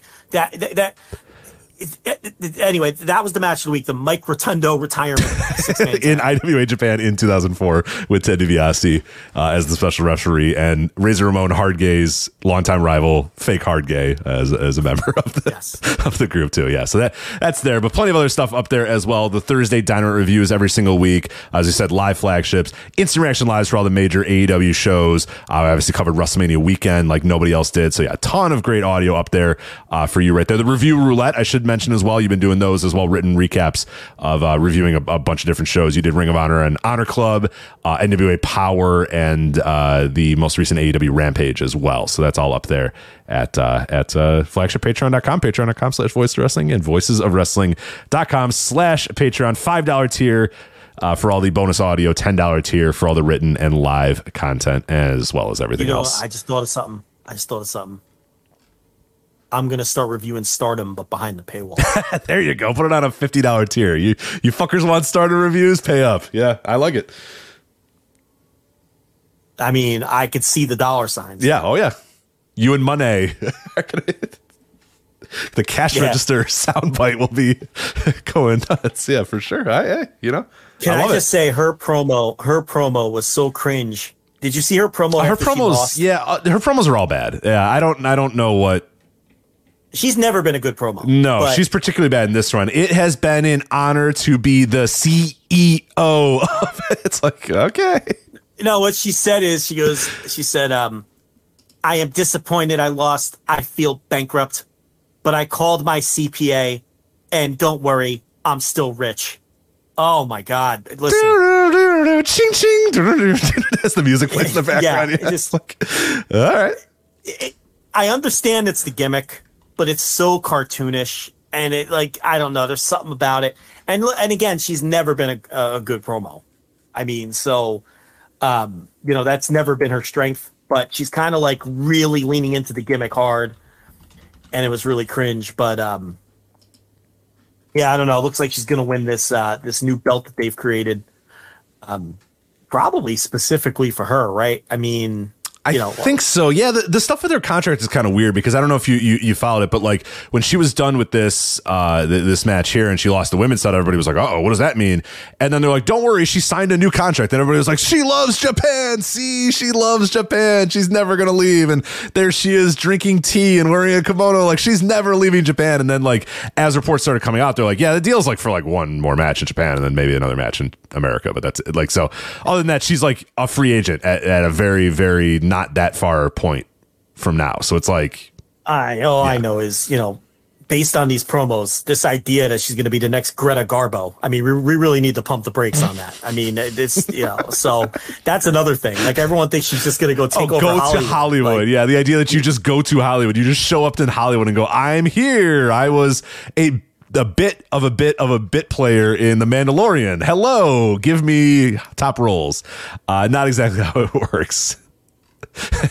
Yeah, I mean, now you're just coming up with new names, aren't you, Greta Garbo? Why? What's wrong with Greta Garbo? Yeah, I guess she. Yeah.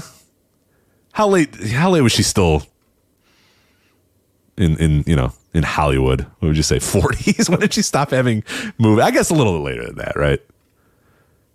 I mean, her heyday was like right when the heyday was started, like the 20s. So. The heyday was like the talkies, so that's not great. But yeah, I think she lasted until the 40s. So.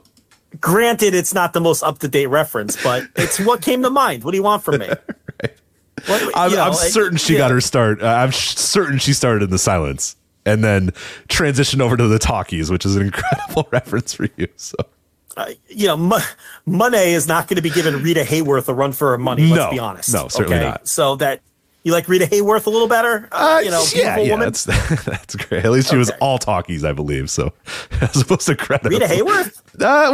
No, she was like the 40s and 50s. Rita Hayworth. She's younger than Greta Garbo. Yeah, but I think all of her. No, I'm saying all of her stuff was talkies. Like, who do you want? Yeah, yeah, of course. No, I want you to mention somebody who didn't start in the silent film era. That's all I'm saying. Like somebody that was a talkie from the beginning, as I think Rita Hayworth was definitely. I don't know why you guys are all over me. These are obviously great actresses, and that's really the point of the comparison. Yes, right? So, I think Rita was a famous pinup as well. You always like to mention pinups. Right. Yeah, I think our boys overseas were kept very, very happy by. The Doughboys overseas were kept very happy by pictures of Rita Hayworth on their walls. So there was many a load jacked out by a serviceman to Rita Hayworth during the big one, right? During the big one, and also probably Korea, I would say as well, right? She probably lasted. Oh, I think she was probably still getting the Korean conflict, right? Yeah, she probably lasted. I'm sure she was still getting some work in Korea too. So definitely World War II is her. For 100% World War II. Yeah, I can't confirm Korea. Maybe the taste had changed by then, but certainly World War II. Was like Elizabeth Taylor in the mix by Korea? Like I don't know. If I look at Korean War pin-up models and see who comes up, is that a thing? But it's not really. Well, when was Liz Taylor? Maybe she might have been a little later than. I think she was a little 50s. Later. She was born in 1932, so it might have been a little early for Elizabeth Taylor. And Audrey Hepburn, a little too classy for that. You needed some salation. Yeah, these guys are at war, man. They need, Yeah, they need something dirty. Right? Yes, Audrey Hepburn's a little too classy. For they need a little Betty Page in their life. They don't need, Beautiful woman, though, Audrey Hepburn. Beautiful. Oh, for sure. But yeah, they don't need beauty. They need just raw sexuality. Absolutely. They need Marilyn Monroe is what You're right. These are the Doughboys. Man. They got nothing, That's Korea. That's the Korea. Yes. Marilyn Monroe. How'd we miss that? How'd we miss that? That's the one. No doubt about it. But what would you like me to say? Who do you want me to go with next? Julia Roberts? No. Like, who's the modern one? Who is it? I don't know. We've had this discussion. I don't know Jennifer who it is. Lawrence? Yeah. But I'm saying, she's not a great actress, right? She gets a lot of action, but she gets work. but she's no Greta Garbo. I mean, I don't think anyone's comparing Jennifer Lawrence to, well, maybe. I mean, she's I don't know. I don't view who's the great actress. What, you want me to go with Meryl Streep? You like Meryl Streep? That's a good one, right? Yeah, well, the days, well, what I mean, like what your point is, the days of like, this woman is in every movie. You know what I mean? Like for the next 5 years, every movie that's a major movie is going to have this woman in it. Like that just doesn't exist anymore. And my point is a great actress. Yes. Okay. This is no different than when I say she's no Akira Hokuto. This is what I'm doing, except I got you. For whatever reason, my brain goes right to someone who was in the 1940s. I don't know why, right. But it's the same thing, like that's what I'm trying to do. So, but you always give me a hard time. So if you want me to use a modern actress, you got to give me an example. Who's the great modern actress? Who is it? That's the problem, right? I got nothing for you. Who are you going to go with? Right? I don't know. So my brain just goes Grace Kelly. What do you want from me? That's fair. All right, let's. We got a few more minutes of the show, so let's at least get to a few of these other things here. So, recent big matches in New Japan Pro Wrestling this morning. The Intergalactic Jet Setters defeated Catch 2-2 to win the IWGP Junior Heavyweight Tag Team titles. As Kushida and Kevin Knight getting the win. Big spot for Kevin Knight, and I thought he did well. I thought the match was pretty good. I like this match a lot. The Jet Setters and Catch 2-2. What'd you think of this one quickly this morning? IWGP Junior Heavyweight Tag Team titles. Well, it was great. I thought the top two matches on this show were both great. I would go somewhere in the range of 4.5 on both of these matches. The tag and the junior title match with Hiromu and Kanemaru. The tag match, you had accidental blood with TJP, and there's something about the accidental blood where these wrestlers just turn it up a notch. I don't know if they get fired up. We saw it with Kyle Fletcher. We see it all the time in America. And TJP, who was already excellent in that match, his opening grappling with Kushida in that match was that off was the charts. Fucking great. Yeah, that was awesome stuff. And I'm not even a big mark for that most of the time because guys just usually go through the motions. But Kushida and TJP they were killing it with the grappling early. It made sense. It was logical. It looked like there was a struggle. And then I thought TJP was great in the match. And then when he got busted open, he got even better. And, I thought it was a phenomenal match. And I thought the main event, it took a while to grab me, but that's often how it is with Kanemaru. He's a sneaky, great wrestler who his matches are very much it's like cooking a meal, like a chili, or like if you're trying to caramelize onions, okay? It's got to be low and slow, right? You can't rush the process if you're caramelizing onions or if you're making a good soup or a chili or something like that. The key is low and slow. A brisket, another good comparison. It's got to be low and slow. That's Yoshinobu Kanemaru. He's low and slow. And by the end of the match, everything he did made sense. And it all comes together, and it's like this beautiful build to a crescendo. And then he's working those figure fours. He hits the deep impact, and Hiromu kicks out. And it ended up being a match that I thought was this match is pretty good, but this is like a 3-star match. And then by the end of the match, I'm going bonkers, and I'm like, this motherfucker is like 50. And he's still so great. Right. And Hiromu was so good in it, too. Hiromu was good. But yeah, you keep on going on Kanemaru, though. Keep on going on Kanemaru, though, because this was his victory lap here. And it's his first title match he's had in the company, singles title match, and he's never been a guy that they've really gotten behind. Damn, is that really true? As a singles.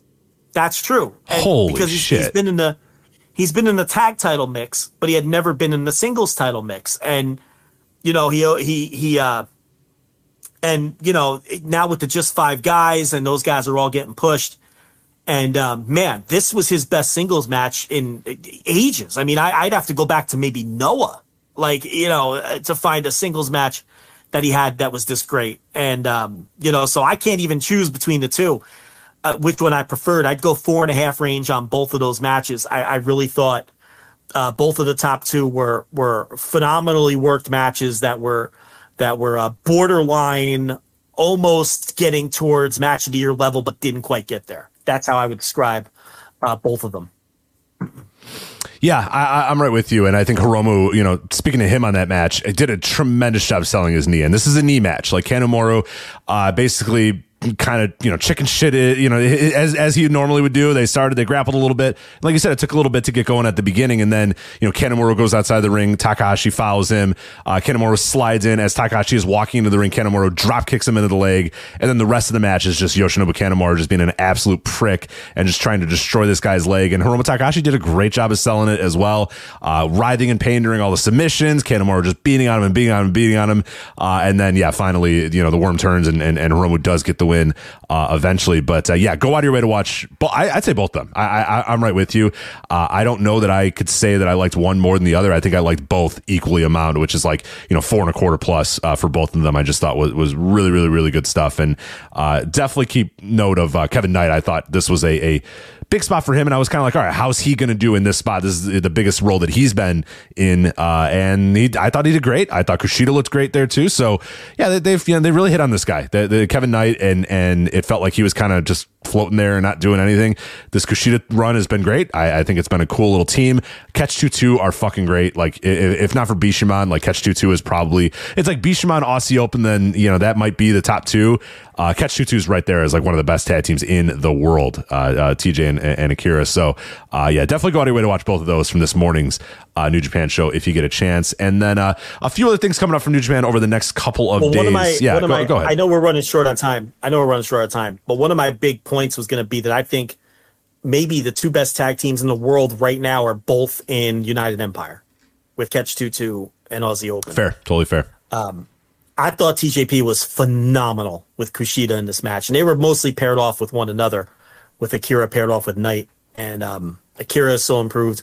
And I was disappointed they lost. If Catch 2-2 would have won this match, it's very likely that they would have broken the all-time record for longest IWGP Junior title reign had they won this match. Oh, wow. Yeah, I didn't really realize they were at that point. Because there probably wouldn't have been another match until after Super Juniors or whatever, so they probably would have broken the record. And TJP talked about that. They did something weird. They did like a press conference for the two title matches before the show started in the ring, which I thought was bizarre. They've never done that before. And that was kind of the crux of TJP's promo and how he was bragging that they're going to get past these guys and then break the record and all that. But didn't happen. I'm disappointed they lost because I thought they've had a phenomenal junior title run. But yeah, the rest of the show, I will say, everybody worked super hard on the rest of the show. I mean, I didn't think any of the tags were anything great, but they were all very good. And I would say watch Hanare and Okan against Bolton and Lube.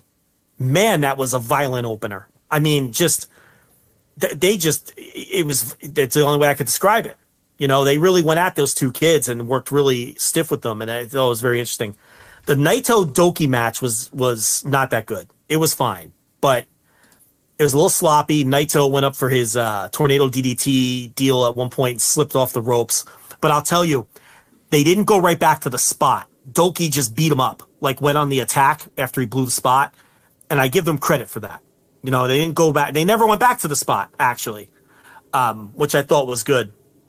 But the match itself was just kind of there and had a couple moments like that were a little sloppy. But so that's the Hiroshima show, and they did the Super Junior. They announced the Super Junior blocks. But do you want to do that now and then talk about Dontaku? Yeah, let's. Real quickly, on the 29th, rather, they're going to have a show. This is not a part of the Road to Wrestling Dontaku. It's another style show, but it's two big matches on there. IWGP Tag Team titles, Aussie Open defending against TMDK, and also a New Japan King of Pro Wrestling title match. It's a Takagi style triad match, Shingo versus Taichi, and this is one of those ones where you have to win three different ways. So you can get the first fall by pinfall, but then the next fall has to be submission or knockout, and if you tap the guy out the second time, then you got to do, a knockout the next time. So you have to win via all, 3 ways. So it's a cool little style. And Shingo's, goddamn, has he made the most of this really terrible title. And I don't love that he's kind of embroiled in it. And I wish he would be doing better and bigger stuff, but he's made the most of it. Now they're actually main eventing a show with it, and it's probably going to be pretty damn good with him, Taichi. So that is on the 29th. And then there's really, I don't think there's anything else of real note on the rest of the tour. So then you got Dontaku coming up on May 3rd. But we'll talk about that in a sec. Let's talk about the best of the Super Juniors tournament, though. Full lineup finally announced May 13th to May 28th. Hiromu has won the last 3. So can he do it again? Can he make it 4 in a row? We'll find out. He is in the A block. Alongside him is Kushida, Arusuke Taguchi, Lio Rush, Dookie, Teton, TJP, Taiji Ishimori, Sho, and Speedball Mike Bailey. So the ones that you kind of circle there, Teton, Lio Rush, and Speedball Mike Bailey is kind of the new blood in this year's Best of Super Juniors. I know Teton has done it a bunch of times, but he'll sometimes come and go. But I think those are the 3 that I was like, oh, okay, those are interesting names. Yeah, Teton's one where you're not quite sure if he'll be in it. You think he probably will be, being with LIJ, but they did announce him. I think with Kushida, Lio Rush, Hiromu, TJP, and Speedball. Those good. 5 guys. Good ass matches. They're going to all kill it against one another. Okay? Show's matches are all going to be bullshit with the wrench. Taiji Ishimori I'm done with him. He's lazy and doesn't care. Teton will probably work openers and not get time. That's the problem with him. He'll work 6-minute matches and not get time. If he works high on the card against one of those other 5, he could have a good match. Same with Doki. If Doki gets the opportunities against those 5, he can have some good matches here.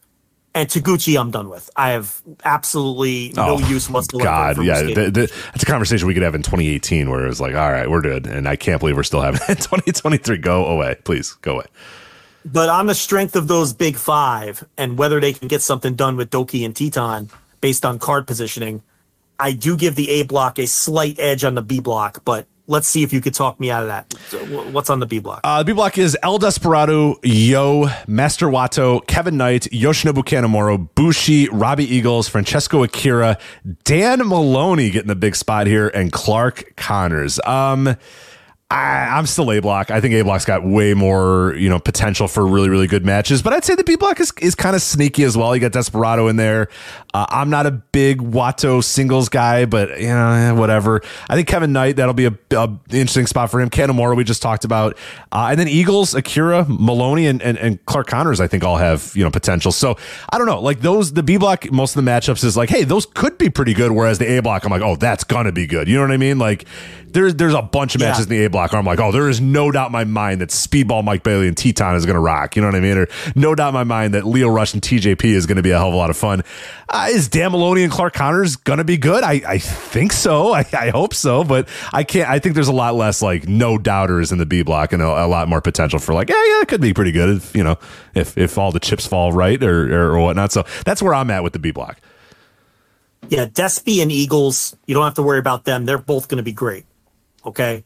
Did you see Eagles wrestled Claudio Castagnoli? Yeah, Ring of Honor. Yeah, that was. I did not expect that at all.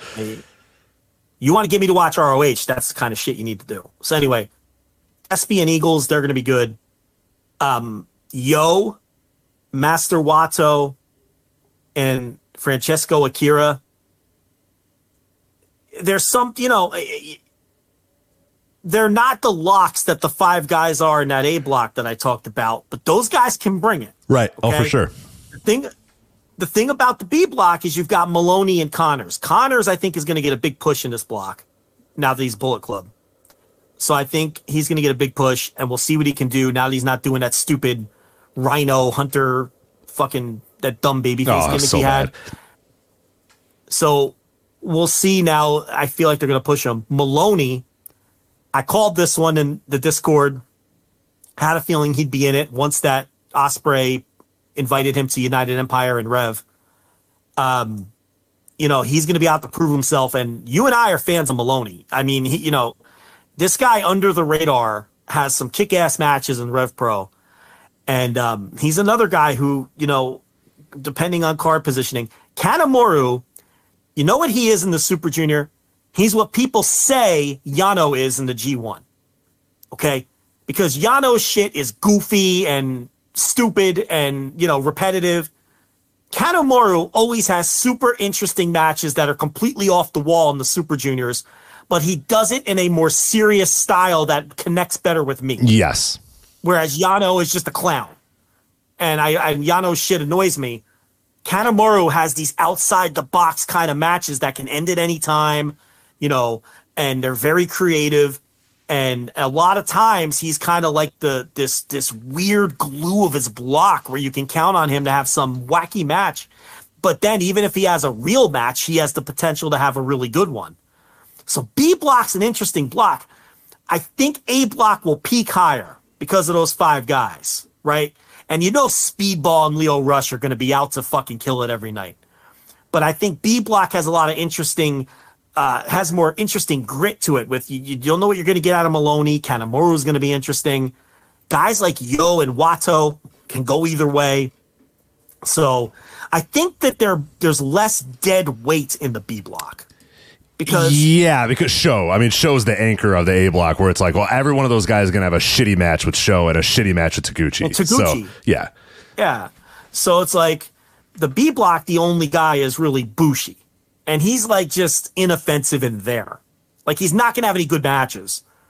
But I'd rather watch Bushi than Show or Taguchi. Oh, for sure. For sure. Angry216 in the chat room brings up a great point. Kushida and Hiromu is a fun little match because it's 5 years after they had their big torch passing moment. And Hiromu's been the top dog in that division since then, and now Kushida's back. I think that's a fun little matchup, too. I didn't think about that either. That's cool. I like that. I'm fucking jacked for this. It looks good. It looks real good on paper. Yeah, it really does. I think that some different people are going to get pushed here.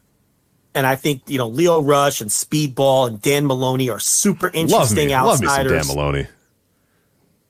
Yeah, and I know he could have a great match with Akira. There's it's looking good, and hopefully, Hiromu's the champion, so I don't think he's going to win it, but you really never know. They love having him win this tournament, but he'll probably go to the final. You would think either way. So is this Despi's year? Could this be Despi's year? I don't know. Could they go all the way with a Clark Connors and just give a rocket pack? It's weird. I could easily see Clark Connors also scoring like 6 points or getting a huge push because it's weird. But I just don't see a lot of contenders to win the whole thing out of that B block.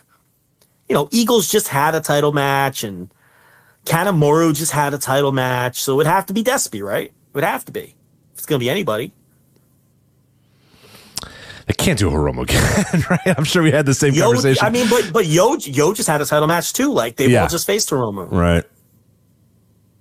So unless they go all the way with is Wato going to win a Super Junior?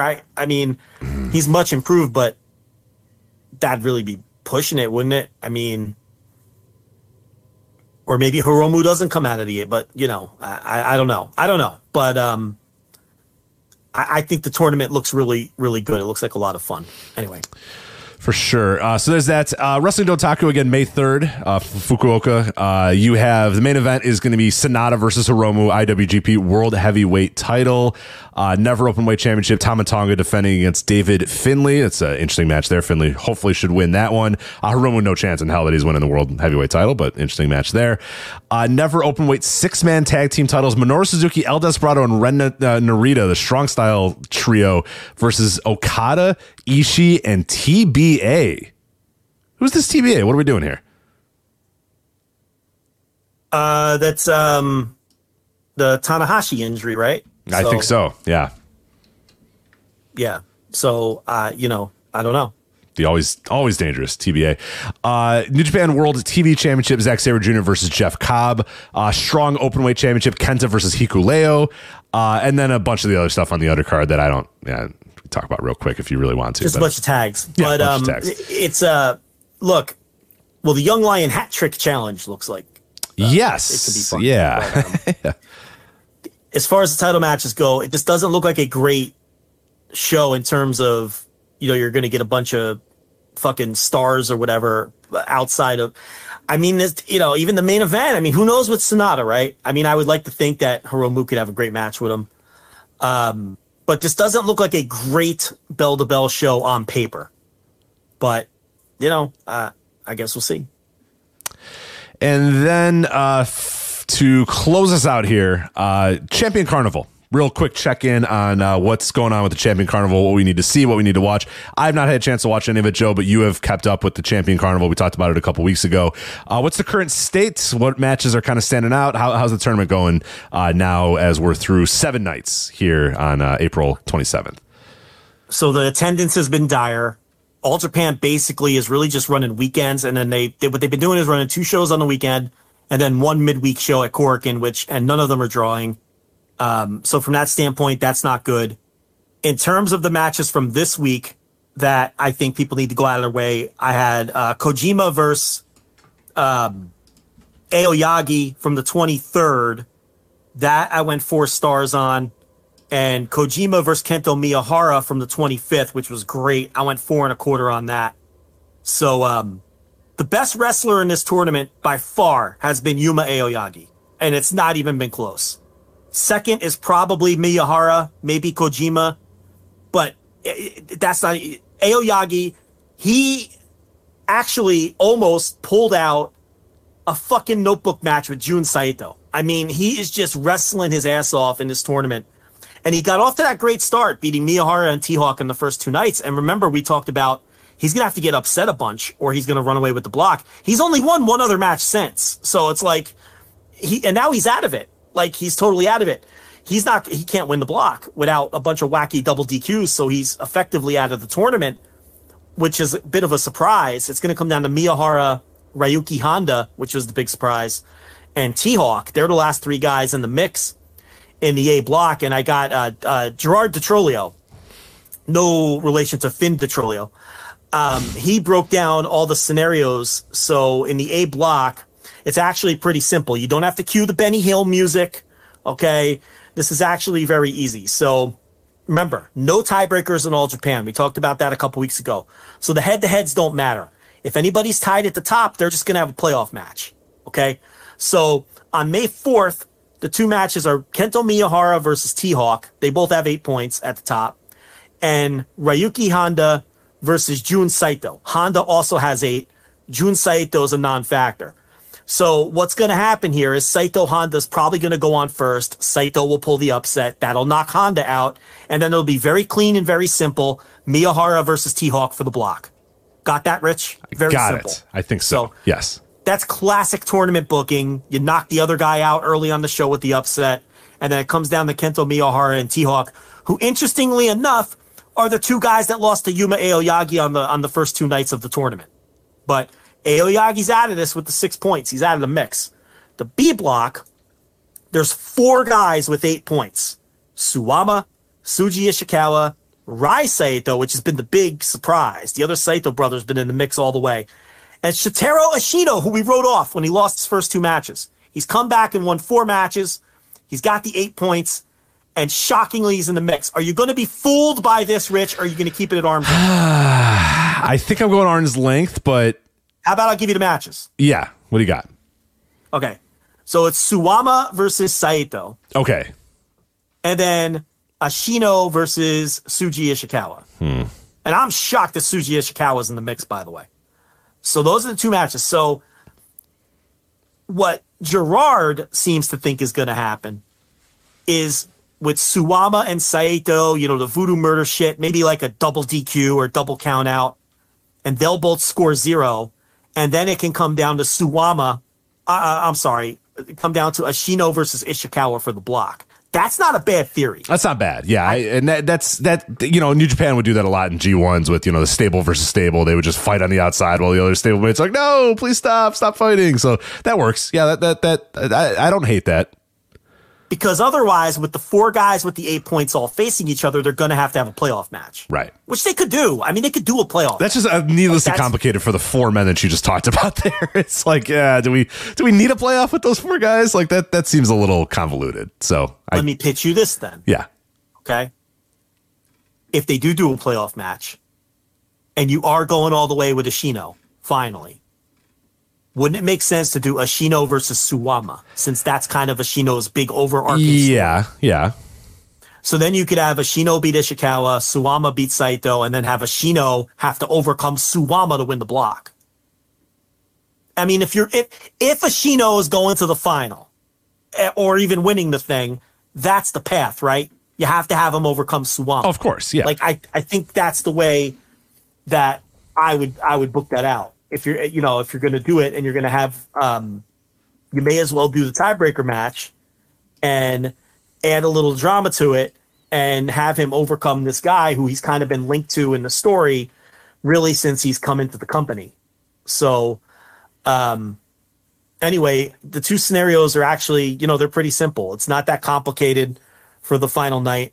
And I think that, again, the guys with 6 points, as Gerard points out, they're all still technically alive, but they're going to need a bunch of double DQs and stuff. And we know that they're not going to do that. I should note that Ashino already beat Suwama in the block play. Right. So it would be 2 wins over Suwama, which again, that's a big stamp. Yeah, that's a good. If you're finally going to do what you should have done probably 3 years ago, that's a good way to do it. Yeah, you could have him beat him twice and really put him in the rear view. And oh, by the way, beat his former tag team partner on the way to him earlier in the night, right? I don't know. We probably think about this more than they do, but I'm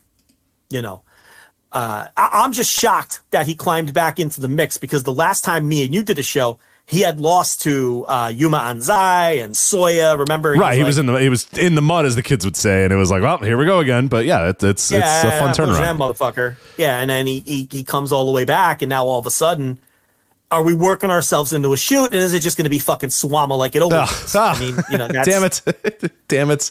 Yeah, it might be. It could be. It'll be Suwama and Kento Miyahara, which no one except us is going to want. Nobody on Earth. Fans, for some reason, Western All Japan fans don't like him except us. So, and T-Hawk, though, what's funny is he won the fucking G-Rex GLEAT thing in the middle of this tour. I've never seen a guy be in a tournament in another company, win his company's world title in the middle of the tournament, and then go back to the tournament, yeah. And then they have to book him strong because he's a champion now. You know what I mean? Like, he won that title, and now he just ran off a bunch of fucking wins because you can't have the guy lose. Like, he hasn't lost, I don't think, since he won the fucking GLEAT thing. So, that's interesting too, but, he's probably going to lose to Kento.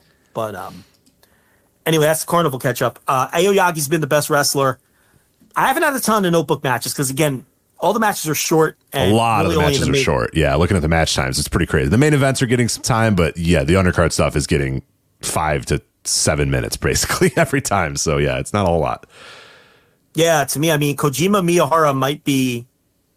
No, it is the best match in the tournament. I got to watch that one. That's a no doubt. When I saw that listed, I was like, okay, I got to watch that one for sure. Yeah, and I would go with Aoyagi T-Hawk, and then Aoyagi Kojima, and then, man, I don't know where you turn from there. Maybe Aoyagi Miyahara from like night 2 or night 1 or whatever that was, night 1, I think. But that's it. I've only had 3 or 4 notebook matches because there really hasn't been a lot of cracks at it, with the main events being the only matches getting time. But it's been an easy to watch tournament.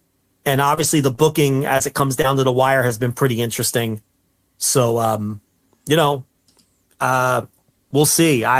Maybe we've worked ourselves into a shoot, but I would like to see Ashino beat Suwama twice on his way to the final. Let's do it. Let's push him. Finally. Finally. I said I wouldn't care anymore, but they could give me, it's my guy. So I'll be down. But yeah, we'll see. But that is, and it's still free right through the end of April. Then when you get to the final, I think May, it switches over to you have to pay again. That's going to be the final. So, but you can catch for the up. All Japan. Yeah. It's there's only one more block show. That's on the the fuck is the date?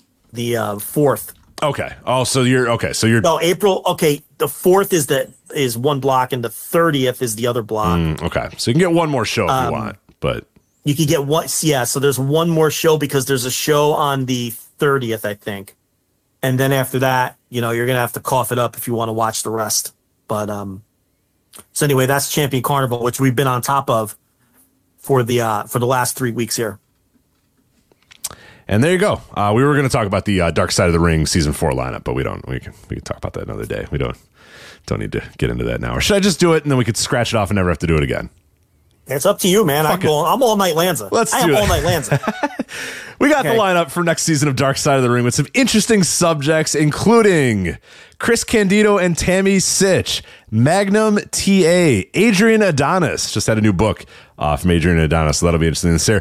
Doink the Clown, which I love. I love that they're finally going to dig in on Ray Apollo. It's about time that motherfucker gets his. No, it's probably going to be about Matt Bourne. It's Matt Bourne. I know. They listed as Doink the Clown, but I don't think it's a hit piece on Ray Apollo or, I love it. Or Steve Lombardi. Yeah. But I think that they think Doink the Clown is more marketable than Matt Bourne. Exactly. More people would be familiar with Doink the Clown, so I think that's the for sure. But yeah, I love the idea of like doing Ray Apollo.